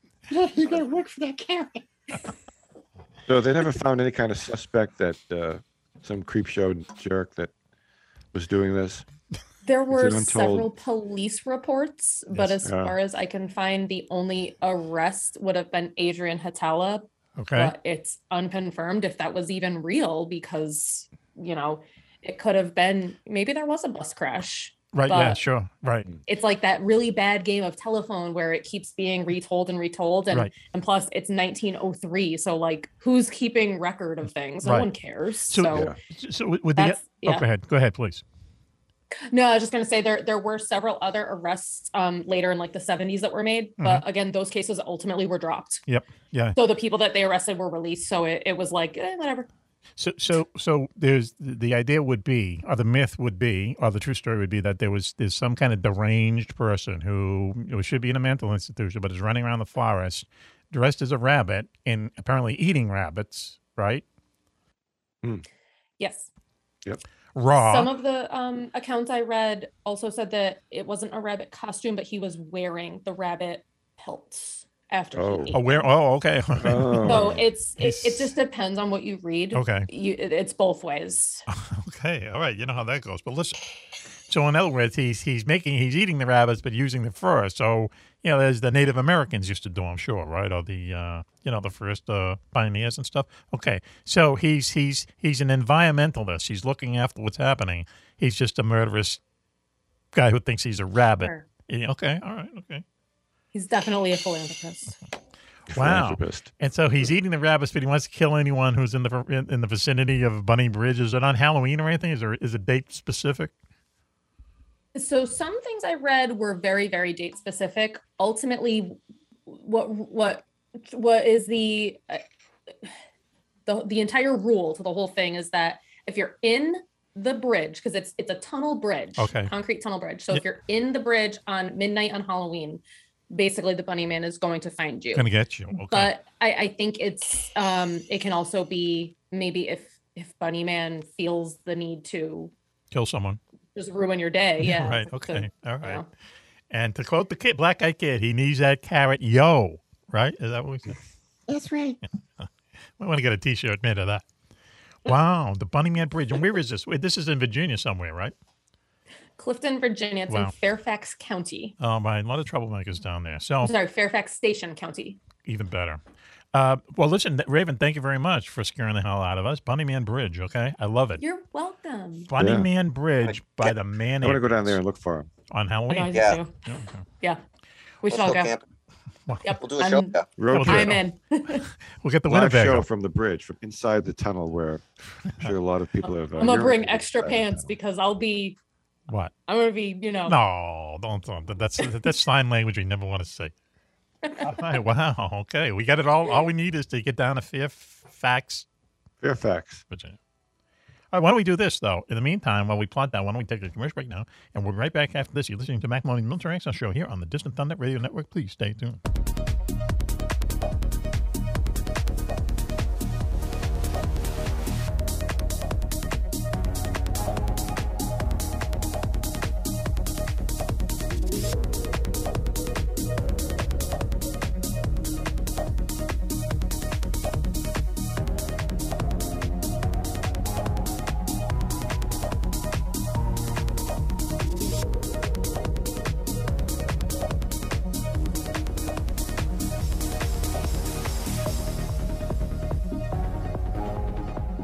Welcome back, everyone, to Mac Maloney's Military Access Show here on the Distant Thunder Radio Network. This is Mac Maloney.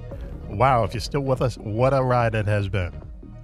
Girls, very famous one is here. He looks very studious. Hey, Mac. Yeah, it has been a ride. It's tremendous. You taking notes? Are you taking notes? Play some ride music underneath the rejoins. Right, yeah. Get you in a ride. There you go. Maybe you could drive my car. I don't know. It's been a crazy, crazy show. Right. No Coco, no Switch. Maybe that's the reason, or not. Anyway. Coco kind of keeps it on the rail. Really? The third rail. But I'm actually glad he's not with us tonight because I don't really feel like it should be on the rail. It should really? I can see somewhere Coco's in the cockpit of a fighter plane going, oh, there's been a change in the force. What happened? Anyway, up there in Sideways, New York, looking very Zooey Deschanel tonight is Raven, a good friend, a favorite good witch, Raven. How are you tonight? And a fashion expert. Hello. Yes, I'm a fashion expert. I'm sitting at a very squeaky desk tonight. It's extra squeaky tonight, and I apologize if you can hear that. I can hear it. Once again, the Black Eyed Kid is licking his lips. Look, very famous author, Mark Zapula is with us. Mark, how you doing? Doing great. It's been a great show so far. A lot of laughs. Love seeing everyone. It's been awesome. It's crazy, Mark, isn't it? So It's crazy. Let me ask this question. So what are you getting out? 8 to 10? What are you doing? A dime or a nickel? And inside joke. He looks like a prisoner. What are you doing? A dime and I was gonna say, don't even answer him. Sorry. Mark, what are you in for? Sorry. Sorry. 8 to 15 right now. He has dressing up as a bunny, man. Dressing up like a bunny. Yeah. There's 5 extra years just for that. Wow. Okay. If he volunteers to be the prison barber, he'll get out with a good time. I'm glad you said Baba. Hey, listen. Also, that other voice you heard was the black-eyed kid. How are you doing there, Mark, kid? Okay. I'm doing fantastic. I really. Okay, good. So your third grade, fifth try the third grade. So at some point you'll get this, like taking your bar exam or your, going for your doctor's license or something, right?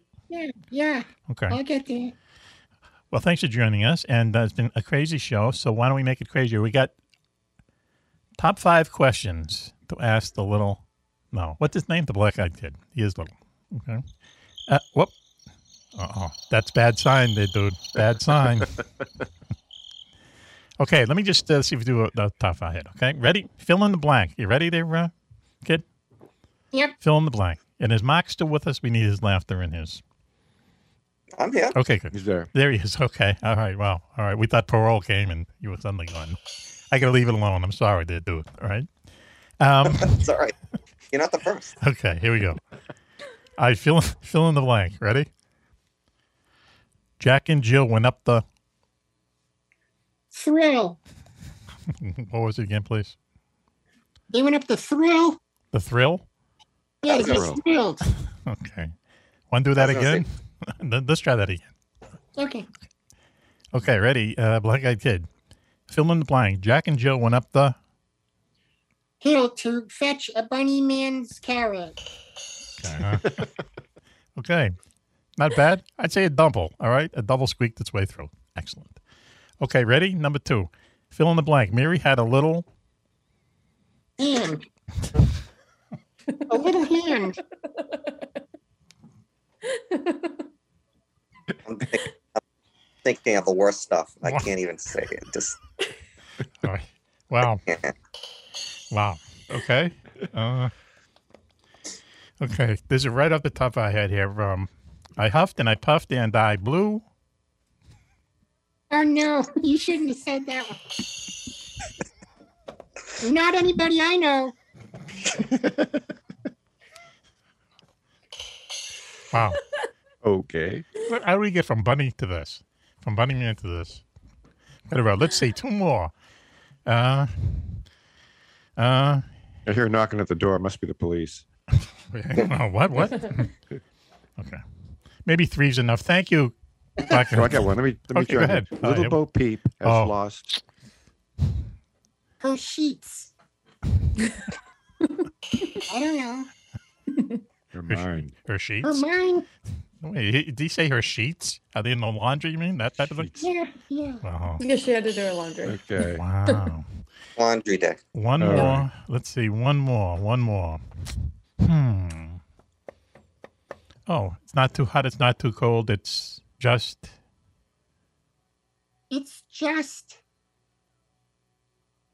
Right. I don't know. Wow. It's just too hard to answer. It's okay.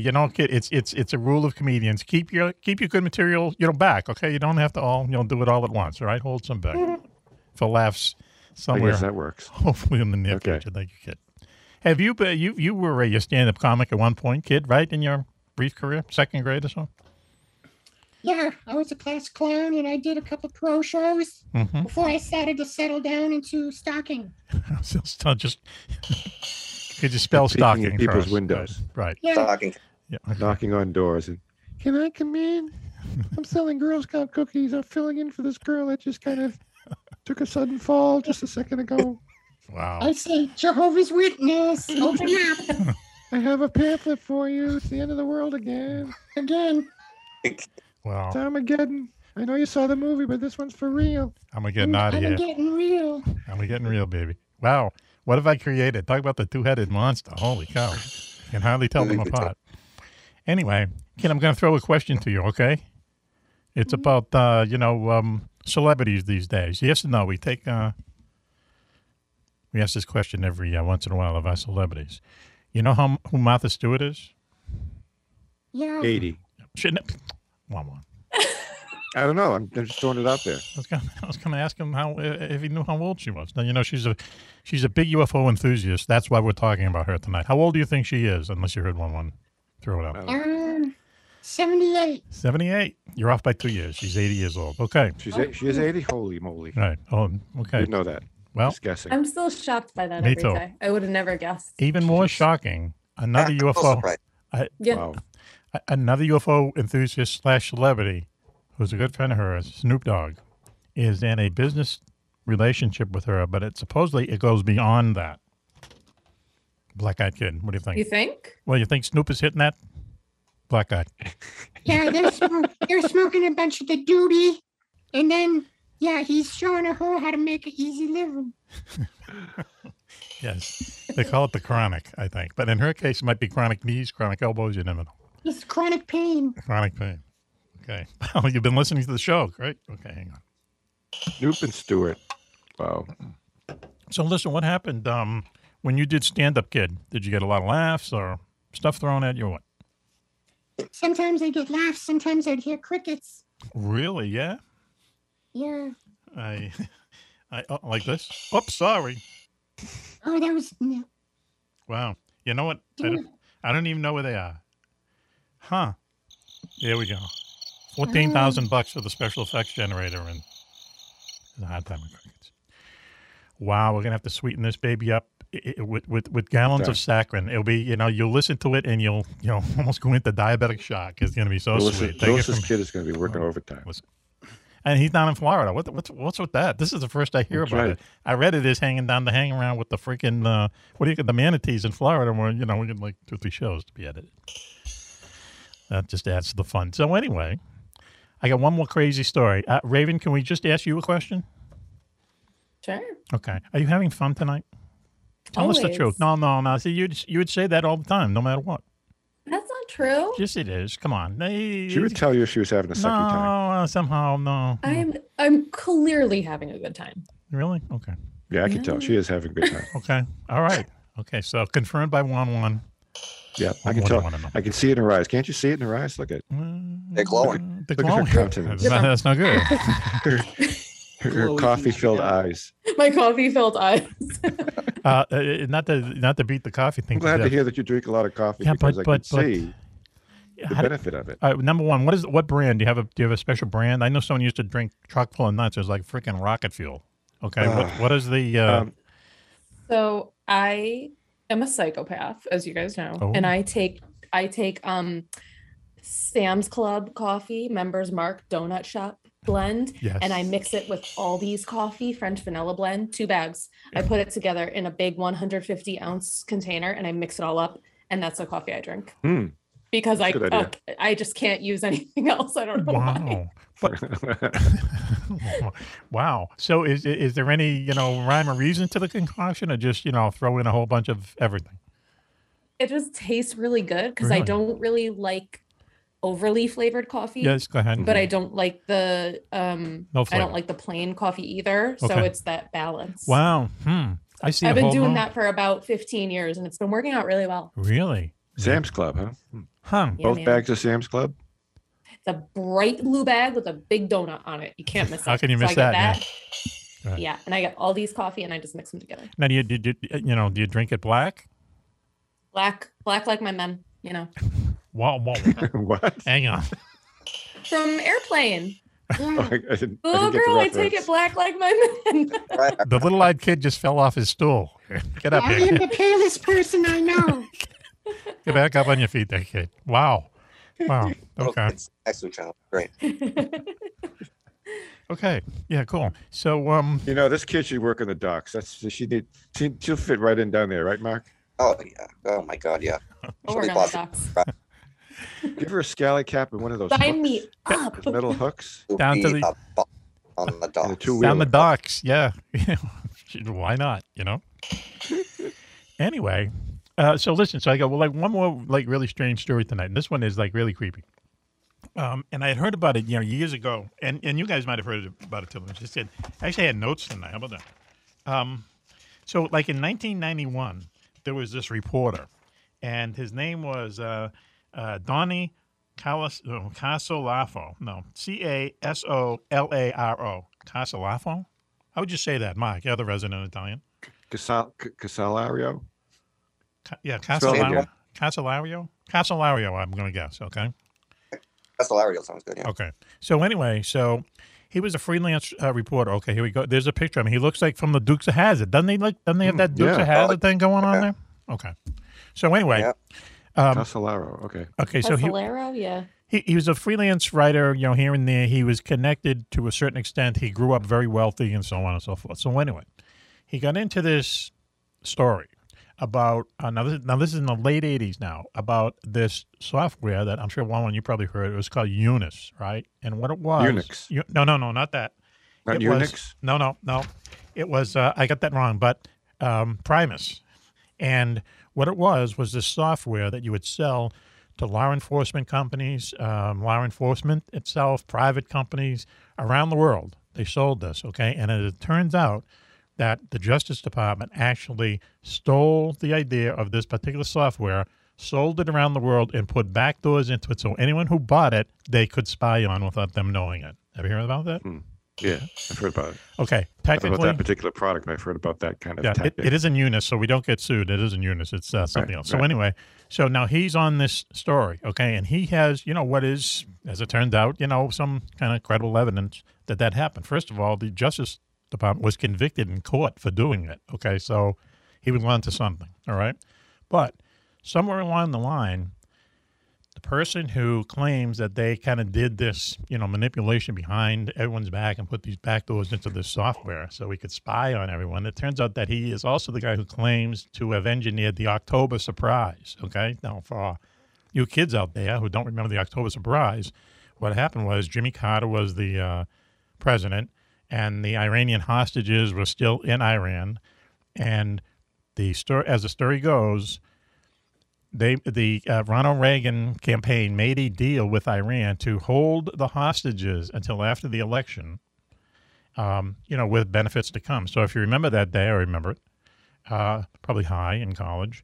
And what happened was Carter loses, Reagan gets sworn in. As soon as Ronnie took his hand off the Bible, swearing in, the jet with the hostages is on the runway, all warmed up to freedom, okay? So, hey, it looks suspicious, let's put it that way, all right? And then a year later, they're giving them the money to Iran-Contra, the works. So anyway, so this guy claimed to this freelance reporter, all these things really happen, and they happen because of a cabal of very rich intellectual people who've been running the world for years, for centuries. It's that whole Illuminati thing, okay? Illuminati with guns type thing. So he lets people know that he's going to publish this in, is it Mother Jones? Is that the name of the magazine there, Wani? Mother Jones? Could be. Yeah, right. They're kind of left. I don't know the story, but. Yeah, like Rolling Stone. They're kind of like, lefty, right? Mother Jones is kind of like an alternative magazine, Washington magazine or something. So anyway, he was going to publish it in a reputable magazine, let's say. And he started getting calls in the middle of the night. And a lot of them were threatening calls, but a lot of them, which is even worse, is they would just call and there'd be no one at the other end. The black-eyed kid knows all about that. And he got these on a regular basis, and so did his housekeeper. So anyway, he takes off one day, it's in May of 1991, to go to this hotel in Virginia, in this kind of small town in Virginia, to meet this guy who's going to give him all the info about this thing that he has come to call the octopus. Okay, the octopus is supposedly 8 people in this world that control everything, and they're pulling the strings on the Iran-Contra, so on and so forth. Okay, the elite, the Illuminati, the deep state thing. So anyway, he goes and he sees people at this hotel. It just happens that this friend of his is renting the hotel room next to him. He becomes friends with the guy who lives on the other side of him. He's there for a couple of days, I guess. And interacting with a lot of people, telling people that he's waiting for his contact to come and give him the story that's going to make the biggest story ever, right? He must be drunk because he's telling everyone this. So then, then they see him, buy a coffee and go to his room, and that's it. Okay, so noontime the next day, housekeeping comes in. This guy's in the bathtub, and it's a mess. It's so bad that one of the housekeepers, who had probably seen everything, passed out and hit the floor. There's just like a lot of blood everywhere. So they call the cops, and the cops come in, and even the cops and the paramedics are saying the same thing. This no one can do this to themselves. No one can do this to themselves, because after the third or fourth cut, you're dead or you're unconscious. This guy was like cut really deep, like about 15 times. All right. So anyway, but they completely cover up the entire thing. They completely cover up this guy's kind of suspicious death. And his friends, said, well, where are his notes and everything like that? Boom, notes, not there, not there, just missing, never found, nothing. So the whole story kind of goes away. And so when you look at these, just kind of like other aspects of the story, like I don't know if anyone remembers Lyndon LaRouche. You probably voted for him there, Wani. You remember him? Okay. A very, very fringe character back in the 80s and 90s. Ran for president. Used to run for president, but he was like very fringe, had a thing against the royal family in England, and I didn't really kind of cuckoo, right? But anyway, it turns out that this reporter is getting information from this guy, so you have to kind of consider the source, let's say, and who knows what the hell he was up to. But he just didn't seem to be the type of guy who would do this, okay? And there's a lot of evidence and just a lot of creepy aspects of this. It's kind of a longer story than this that has to do with, like, wow, why would this guy do this, and what an odd way, and what did the cops think, and so on and so forth. But here's the creepy part. So he had a lot of friends. He had a lot of reporters. He had a lot of, friends, of people like you'd see on TV back then in the 90s, right? On-air people. They all go to his funeral. It's a very solemn event. And they're doing the service in the graveyard, and the crowd is there, and a car pulls up, and out of the car comes a guy in a military uniform and a guy in plain clothes. The military guy walks over to the ceremony, places a medal on the casket as it's about to be lowered into the ground. They both get in the car and they take off. They do this in front of like 100 people. And they bury them, and that's it. And so you say, what the what? Think about that for a second. What's going on there? Yeah, who are those guys? Who are those guys? And does it make this whole story true? And this guy did something heroic in the eyes of these two guys, and they said, we have to do something? I mean, isn't that strange? It is. Does it make you think that, or does it make you think, is this some type of a tactic to make them think that something good was done, so that it distracts you from other things that they're looking into? But what a way to do it. Because, I mean, that article is crazy. And that is not a suicide. No. There's no way. Yeah, there's a lot of, and here's how crazy it was. And not to get into this, this subject, but, when the cops come in and they look at a scene, the cops are like firemen. They know, they've seen it all. They know exactly, where the fire started. They know who hit who. I mean, exactly. they just see it so many times, right? They come in, they go, there's something wrong here. There's just something wrong here, and they let people know it, but it just, got kind of buried under this whole thing. And then this guy was kind of, he wasn't even. I don't. His friends didn't say he was depressed or anything, and he was just on the verge of having the story. But to make it, to have a police report that has to do with someone taking their life, they said that one of the factors is that there has to be alcohol on the scene. Not has to be, but if there is alcohol on the scene, that's an indicator that this is, what's happening. Okay, they found 1 can of Old Milwaukee in this guy's apartment. Now, first of all, maybe that's what killed him. Ever taste that stuff? Totally didn't have any taste. Right. Give me a break. Okay. But, I mean, think about that. But that fulfilled the, alcohol being at the scene type thing. So right, because it's 1991. And they're like, check. Yeah, really. Yeah. And then all of a sudden, boom, it's gone. And so then this other theory came up. And here's a disinformation theory, I think. And I wish Coco was here. All of a sudden, the story starts floating around that he staged it to make it look like a murder, so his friends would carry the flag on. Do you know what I mean? Would carry, we got to investigate. This is his sign to them from beyond the grave. Please keep looking into it. Well, it didn't work because the whole thing just kind of dropped away. But I guess on one hand, it was one of those things where if you kind of followed what this guy was up to, he just seemed like, a kind of a reporter, who was on a big story. There wasn't anything really weird about him.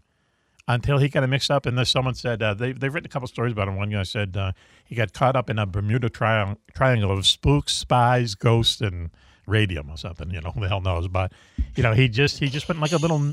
I don't know what the word is. You know, to him, it was just surprising to everybody about what happened to him. So Mark, you know, very famous writer.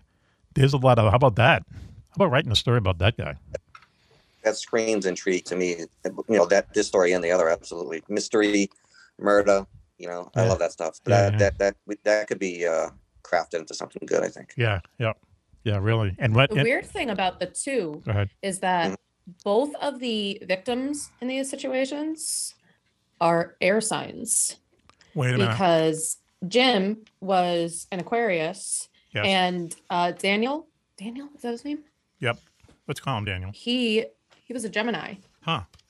Does that say something? No, let's explain it. but air signs. What are air signs? What are air signs? Are the people the dopey people? Air signs are dopey? The zodiac signs. So Geminis, Libras, and Aquarius. Those are air signs. Okay, what are the? So it's just kind of interesting that both of the and so many years apart. What are the odds of that? I don't know. Somebody do the math for me because I'm not going to do it. Me neither. But what are the characteristics of an air sign?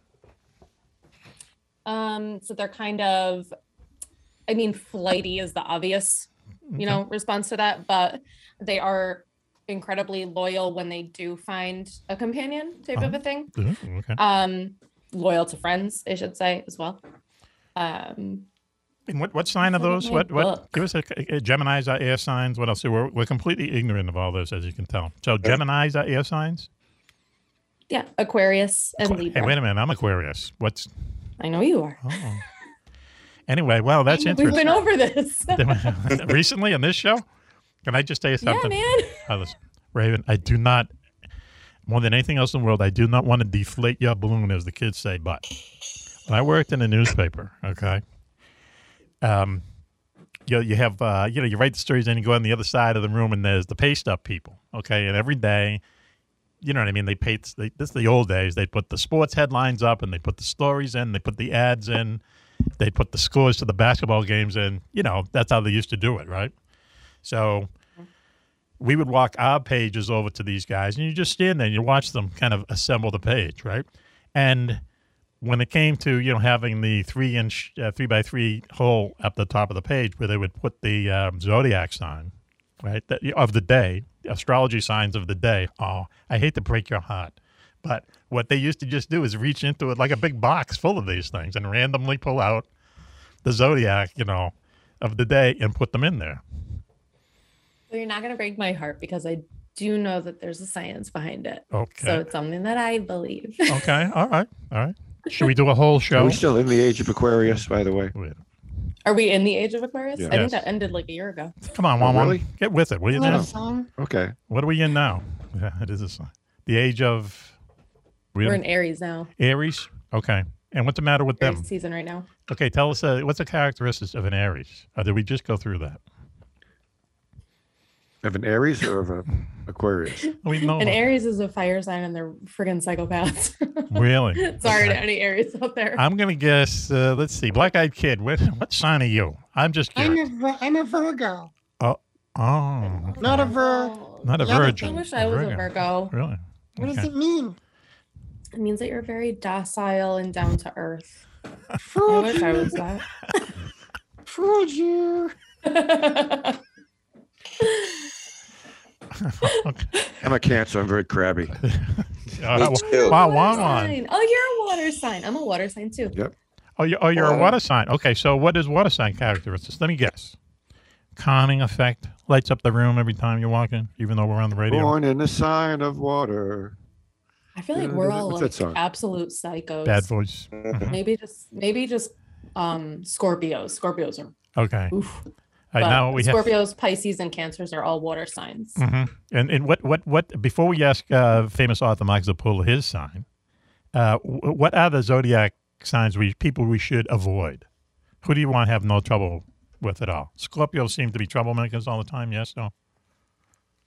They don't bother me personally, okay. But I mean, like Charles Manson was a Scorpio, so that's an indicator. But there's like, you know, like John Wayne Gacy was a Pisces too, so that's like a. But I mean, there's good and bad for everything. There's really none that you should avoid and none that you should, go out of your way to meet. Avoid. Okay. All right. It's really just, I feel like it's an introvert extrovert type of thing. Do you want to meet people or do you not want to meet people? No. That's really what it I never comes want to down meet people. And I'm going to go right to Mark. Mark, you don't want to meet people either, do you? I don't want to meet people? I guess not. Listen, I almost referred to you as 7712223. Listen, what is your zodiac sign? I'm a Cancer. Really? Yeah. All right. Okay. What's that mean now? Generally, the most compatible signs for Cancer friendships and romantic relationships are fellow water signs, Pisces and Scorpio, as they'll just get it with regards to the emotional language that Cancer speaks. Okay. Yeah. Oh, really? Yeah. Okay. Just look up Aquarius there. Just tell me all the bad things about Aquarius. Really. In the next 7 minutes, can you, Bonnie? Sure. We'll play a little music here. This is the dawning of the age of Aquarius. Aquarius is complicated, especially because you have water in your sign, but your chart is air based. So you have like that. Mhm. Oh, I'm mysterious. Am I a water sign or am I an air sign? You're an air sign. Aquarius is a water bearer, but it's not a water sign. Like Febreze. How about Gemini? Yes, exactly. Well, let's get to Aquarius. Wait a minute. Aquarius people are advanced, self-reliant, clever, exceptional, and optimistic. Fooled you. Aquarians, like air, lack a distinct form and appear to resist classification. Others are enthusiastic and active, while other Aquarians are calm and sensitive. Okay, well, I think it depends on if you're a Swing and a miss. January Aquarius or February Aquarius. Oh, really? Yeah. There's a Okay. big difference. That's the dividing. That's the Berlin Wall. I'm a February Aquarius. You got any problems? That's with because I'm like a February Pisces and then like March Pisces are like completely different. Really? Yeah. There's definitely like a shift that happens. Okay, let me ask this. This is probably a little bit too personal. I believe in it. This is probably a little bit too personal, but seeing as Mike and I are writers and everything is research. So let's say in your dating life, can we say that much? Your dating life? In mine? Not yet. No, hers, of course. Oh, I thought you said Mark. Sorry, go ahead. We know about I thought you yours. Okay, he's the only writer I know who has groupies, right? Yes, Mark. Yes or no? Yes or no? Yes. So anyway, let's go back to you. So did you ever, not go out with a guy because he was the wrong sign, or he would screw up and you'd say, "Man, I knew it because he was a friggin' Scorpio." Oh yeah, 100%. Really? See, man, oh man, that's not fair. I don't think. Hey, And the Raven guys, would I remember wouldn't this give him 'cause the she's time too of young. But used to go in a bar, and say, "Hey, babe." What's your sign? Oh, the classic pickup Right? line. That was important to get either the party started or to walk away and you never really said that to anyone, though, did you? cozy up to somebody else. Did you ever say that to Me? anybody? No, I mean, no. I'm sure me? people asked you, Raven, but you never really said it to anyone, did you? There, one. When somebody asked me what my sign was, Well, it's when I told them different. I was a Cancer, they were. It was a bonus. I didn't always understand why, to be honest with you. And what was it? Cancers are alluring and romantic and They have that affectionate sensitive. quality about them. Yeah. Uh-huh. Okay. He's right. He's See, I'm not even reading it. I mean, that's what I've known it to be. Okay. I'm always skeptical about stuff like that, but Let me ask you this. That's really how it turned out. What zodiac sign sees the most UFOs? I mean, I've never looked it up. That'd be something I would have to look up. I would say it would have to be an air sign, right? It makes sense. I don't know. Why? Because they're But self-flight. I don't know. I mean, anything. Ghosts. I mean, that might be interesting. What zodiac sign sees, witnesses or, just encounters the most paranormal things, That might be something we have to look into because We should off the top of look- my head, I have no idea. We should get $1 million grant for that. I think that's. Let's write the U.S. government We should do that. right now. So anyway, So your US that'd be a good government meeting, right? PhD topic. we'll rate it up, and you can go down to D.C. and open some doors for us and get us. Can you imagine us with $1 million? I just saw an article that says the 3 zodiac signs most likely to believe in and sense Go ahead. paranormal activity. Bonnie. Aquarius is one. To be totally obsessed with the paranormal, maybe it's because it's considered one of the weirdest, most out there signs. Go ahead. No one else Aquarius. In reference to a ghost hunting show. Just me. Okay. All right. And what are the other ones? Aquarius, Scorpios, those wise asses. Let's see. Meanwhile, we'll play a little music. Aquarius, Virgo.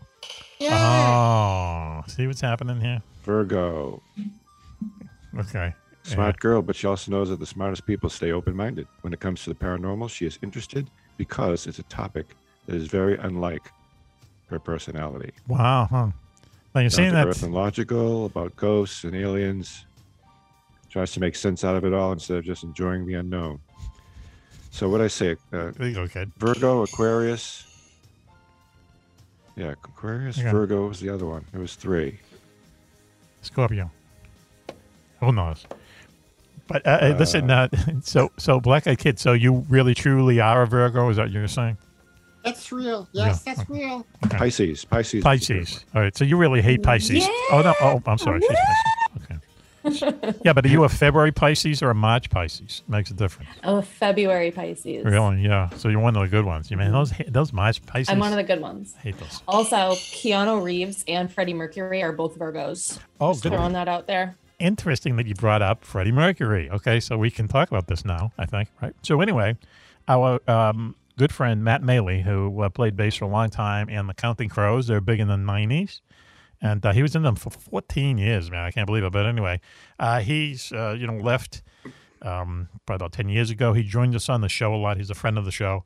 He's still a working musician, but he hasn't been out on the road because he toured for 14 years with a rock band, and he'll tell you every once in a while, that it isn't all strawberries and balloons. But anyway, so he recently told us that he has a new job now, and it turns out to be something really cool. It's believe it or not, it's a Queen tribute band called One Night with Queen is the show that they put on. So he got in touch with me last week. He said, hey, we're coming to Boston.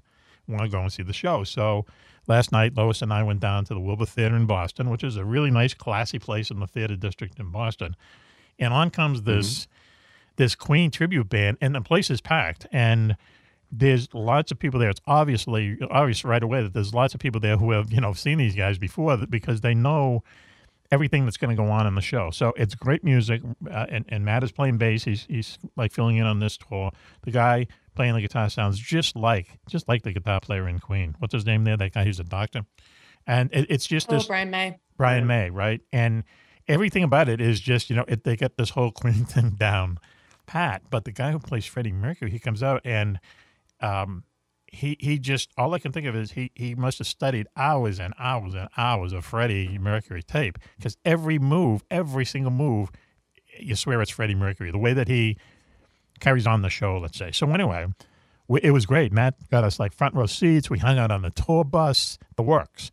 And we're on the street, and people are stopping by and getting his autograph and getting his pictures and everything. So it was kind of cool being out in the street with a rock star last night in Boston, even though it was like 16 degrees out. So anyway, it turns out now that he's going to be at another local venue tomorrow, and one you're going, correct? Correct. Lowell Auditorium near my hometown, or my second hometown, I call it. Mm-hmm. What's your first hometown? Yeah. Oh, near my first one was Cambridge. My second one is Chelmsford. The mean streets of Chelmsford. Okay, all right. And then we're trying like crazy to right next door to Lowell. Trying like crazy to get Raven to go to one sometime later this month. Is that true, Raven? Yeah, there's a show on, I believe it was April 23rd. I'm going to try to get out there. Mm-hmm. I have a lot going on in April, so it's going to be a little tricky, but I would really love to get out there. We'll work on it. Fingers crossed. Mm-hmm. And the funny thing about this is that because I like Queen music just as much as anyone, when you hear this show, it's like, oh, they really did have like about really 8 or 9 really kind of songs that you remember, and that these guys do it note for note and so on, and it's a whole show. It's a really a whole show, but these people have group, like they're like deadheads following this cover band to the point where we're on the street and someone walks by and they have tattooed on their arm One Night with Queen. And even Matt said, who tattoos on their arm a cover band? Okay, that's how good these guys are. That's pretty straight. Right. And here's the funny thing is that they're all from Scotland except Matt, all right? And I'll let him tell you that story off air, okay, why he is suddenly the bass guitar player. But it's a good show, so if you ever see it, if you hear us talking about it, it's called One Night with Queen. And they're all from Scotland, of all places. We're trying to talk to them on the bus. I can't understand those guys. I mean, really, seriously. That would be interesting. Yeah, and Matt is the only American on board, so the whole thing is like this constant. I'd be on the bus saying, "Hey, ever seen Outlander?" Like they haven't heard that before. I want to find out where those stones are so I can go through time. Oh my God, yes. Great show. Never saw it. No, me neither. I read the books. I was too busy studying in grammar school when that was. You've read the books? Oh, okay. Wow. Anyway, I'm elite. So this whole concept about tribute bands, it's not just like a cover band, it's the whole experience. Right. Yes. It's pretty amazing. I mean, you can take any tribute band, a Zeppelin band, or even a Stones band. Well, there's cover bands and then tribute bands. I think tribute bands are just a higher level of cover bands. We've seen Beatle bands, for instance. Okay, which it's the complete show. I think that we saw one at the music hall called Rain, and it's literally the complete Beatles show with the Sgt. Pepper uniforms, and they have music off stage playing like the orchestral stuff and like that.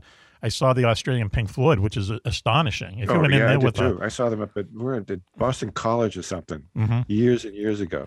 If you put a blindfold on someone, that you could convince them that it's the real Pink Floyd playing somehow, because it's sanctioned by Pink Floyd. It's Pink Floyd's road crew, and They've opened for Pink Floyd. They've opened. I said Pink Floyd gets 20% of the thing. Wow. Wait a minute. They opened for Pink Floyd? Yes, they did. That takes guts, doesn't it? You have to Google it. When did Australian Pink Floyd open? I'm pretty sure they did, which is kind of an amazing thing. Wow. Okay. Well, I saw ADHD. They are a cover band for AC/DC. ADHD, really? That's funny. Wow. How are they? Very funny. Was it good? I can appreciate good cover bands. Yeah. I don't think it's a ripoff or anything like that. It's just when the band itself that they're covering or emulating digs them and has them as part of their tour. Well, that shows you they're good. It gets really crazy. Yeah, right. Well, like I said, Pink Floyd gets 20% of Australian Pink Floyd. Like I said, it keeps their road crew employed. It keeps the stuff moving around. It's going to be in a warehouse anyway, so why not? And make a vig out of that. Pink Floyd, Australian Pink Floyd is a different experience, though. You sit there and it's like nothing but just sound. It just fills the room. The Freddie Mercury thing is just what you can imagine Queen sounding like, in the early 80s in a club or something, or a small, it was just, with that technology, the guy is really good, the players are really good, but once again, the show that they put on is what brings people back all the time, these kind of deadhead kind of groupies, because we met them all. We met them out on the street. It was very kind of an interesting experience. That's cool. Anyway. Yeah, Matt told me to look for him at the bus, give him a call when I see the bus. Yep. He says, go to the will call window and that's they got a ticket for you with your name on it. But just ask me, how many tickets do you want? I said, man, I already bought a ticket. I've been in the damn orchestra though. I wanted to get a ticket just in case. Yeah. All right. Yeah. Because I didn't know what to expect. You tell me what you think of that tour bus, okay? I will, because I might have an I'm not worthy moment if I'm on a real tour bus. Okay. Because I've always wanted to be on one when I could have had the damn opportunity to be on one. Here we go with hard again. Okay. Here we go. Nancy, in case watching that series on Hulu called Roadies. 2 minutes, right? I got it. I got every segment of that. In case you two guys don't know, way back when, the blonde and hot fell in love with Wan, and she said, "Yeah, let's make. We're doing a Europe tour. Come over for 6 months and be our roadie, quote unquote roadie. Yeah, in Europe." And she's going to teach me some riffs. She's going to teach him some riffs. But then Wan. That's the part I was thinking about. Wan came to his senses and stuck with the day job, right? Called home and said, Eileen, guess what? That was the phone call, though. That's the phone call that did it. If I was single, I would have been on that tour. Okay. Oh, good thing you said plus. So listen, let's go back to the Black Eyed Kid because we got to wrap up this train wreck. So Black Eyed Kid, we're not a TV show, but you have a bun? You got a bun there working? Yeah. Okay. All right. Do you go to school with that bun there, dude? It's kind of a West Side Story kind of look there. I like how it's tied up, though. It looks good. Yeah. They had buns in West Side Story? Okay. I don't remember that from West Side Story. Pompadours. Hey, listen, do you want to talk about West Side Story real quick? You know that a new movie, West Side Story, came out like about 3 or 4 months ago, directed by Steven Spielberg. I don't like it. What? I tried to get into it. I didn't get into it. Well, I feel like it's like. I mean, Why remake it? You know, Why remake it? There's nothing wrong with the I don't know. original. To say that you can't get into it is like watching the Titanic sink. I mean, come on, talk about a huge flop. Let's go. The West Side Story. I didn't like it. Jesus. I told you the guy. He's a hack. Yeah. At some point, Instead, what I watched was Yesterday, like for the 10th time. That's a good one. I wanted to see Lily James the way I know and love Lily James, not the Pam and Tommy Willie James. Lily James. Obviously, that's Scott. You Pam emotionally. and Tommy didn't do it for me. See, that's bad. That's bad. That's actually a bad sign there for the movie. You know, I thought the individual acting was pretty good, but the story itself and Seth Rogen didn't do it for me. It just Seth was. Rogen is such a tool bag, man. That guy. He's a jerk. He really is. But anyway. I don't know. By the way, we are going to have a Quentin Tarantino, you know, I want to say shoot off, but that isn't the right term. We're going to have some kind of a contest between you and I mean, Pulp Fiction guy. Yeah. Well, you and your Q-tip followers. There. Yeah. Okay. I have that same poster. I was going to put it up tonight, but I didn't. That's cool. Oh, you have the same poster as Jason? Yeah, I do. That's the, funny. The movie poster is huge. All right, listen, here's two people right here, So right, it's like a right in lobby off the poster. street. Hey, listen, Mark Zapula, Quentin Yo. Tarantino. What a, you know, he sucks, right? I like some of his stuff. Oh, okay. I think he is a little overrated, Next. but I do like some. Next, Black Eyed Kid. Sucks, right? Overrated, but he's good movies. Yeah, sometimes they drag, but sometimes I like some of it. Oh, no one's joining me tonight, and Raven is also Raven. A2 Raven. You know where I stand. I like the part with the watch. I like the We're part. being very Come on. Yeah.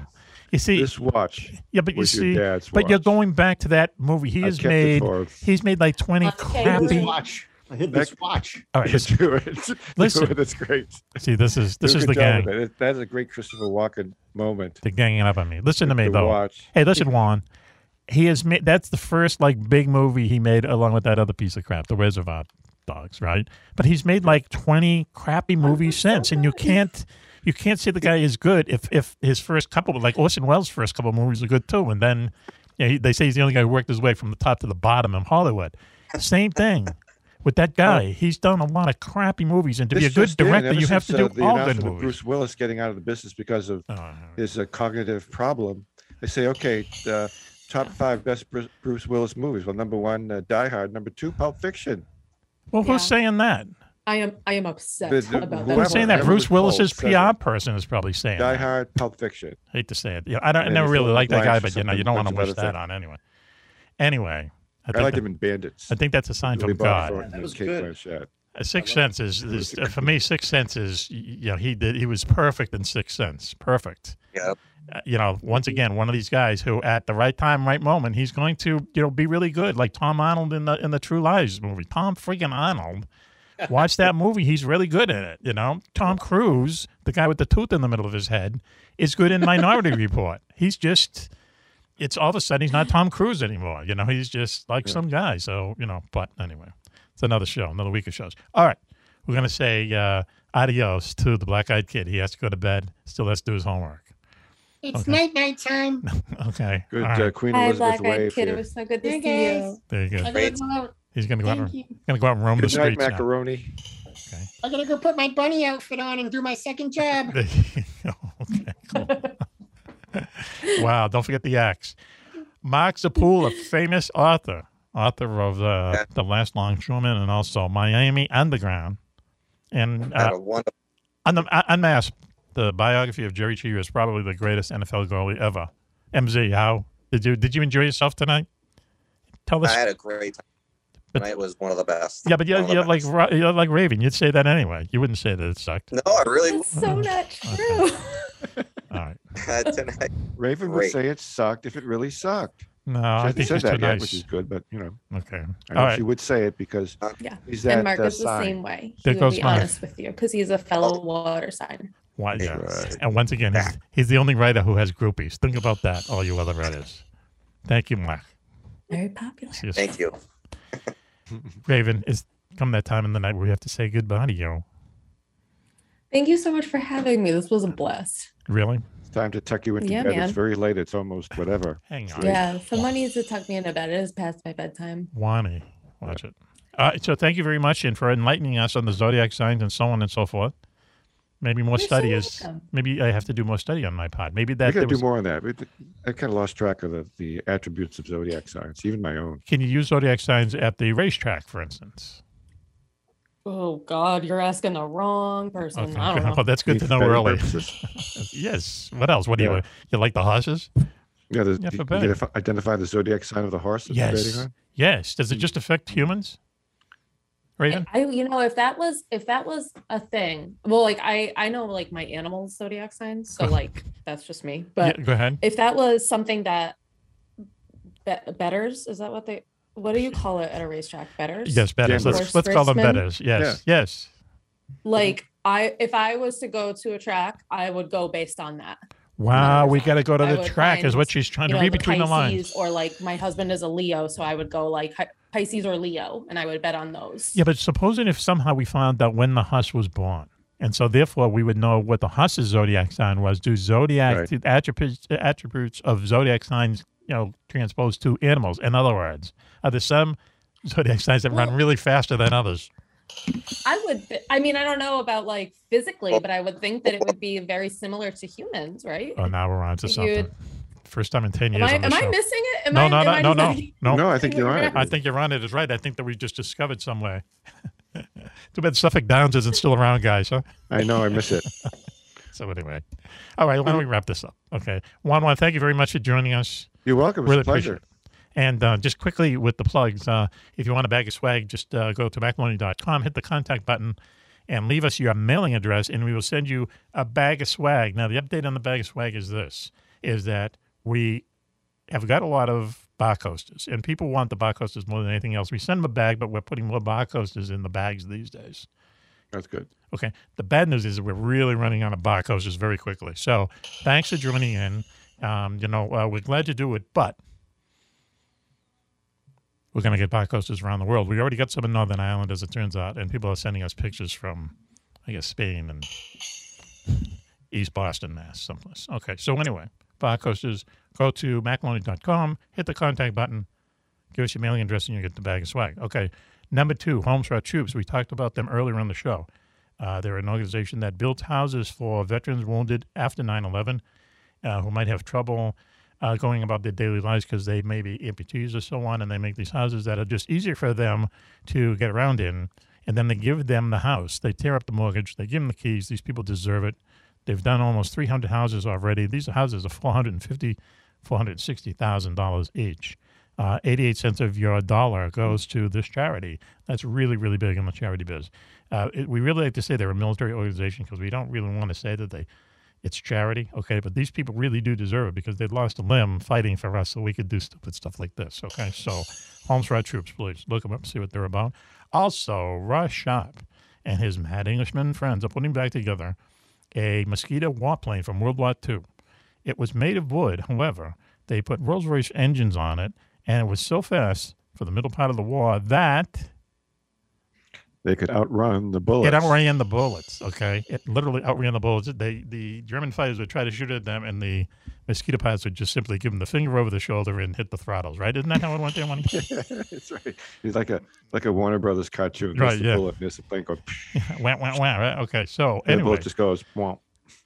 Right, yeah, okay. So anyway, so that this plane, the Mosquito, is going to be airborne in about 2 years. As it just so happens, one may be over in the UK at that point, and he literally has volunteered. Now he's committed to being the first civilian to fly. I know it. I'm getting nervous. I think, everybody's taking this seriously. And Ross Sharp's heading over there. He's going to look me up when I arrive at Leamington. And there's some guy who works for the Mosquito Project. Yes, People's that lives Mosquito in Project. a couple of towns away. Actually, Interesting. one town away in Heights, something like that. So why? And he says it's for me to get a hold. That guy, Ross's buddy, Adam, wants me to get a hold of him. Yes. As soon as possible via email. Wow. Okay. So I don't know what's up with that. So why are you nervous about getting into an airplane whose parts are all from wreckage found in New Zealand of one of these things? Whoops. And they're putting it together. These guys who spend like 2 hours a day on it, and then they're down the pub for the other 6. That bothers you? That bothers you? No, it's actually I'm interested in volunteering because I want to spend that much time in the pub as well. Interesting. That's the one we should. I would like a nice. warm dark brew and a pork pie to go with it. Pork pie. Okay. Yum. Wow, there's a joke in there somewhere, but we're running out of time. So anyway, I just want to thank you. Want to thank everyone who was on the show tonight. welcome. Also thank our listeners, everyone out there listening to us. And until you hear us next time, this is Mac for the entire gang saying be safe, be happy, and bye-bye.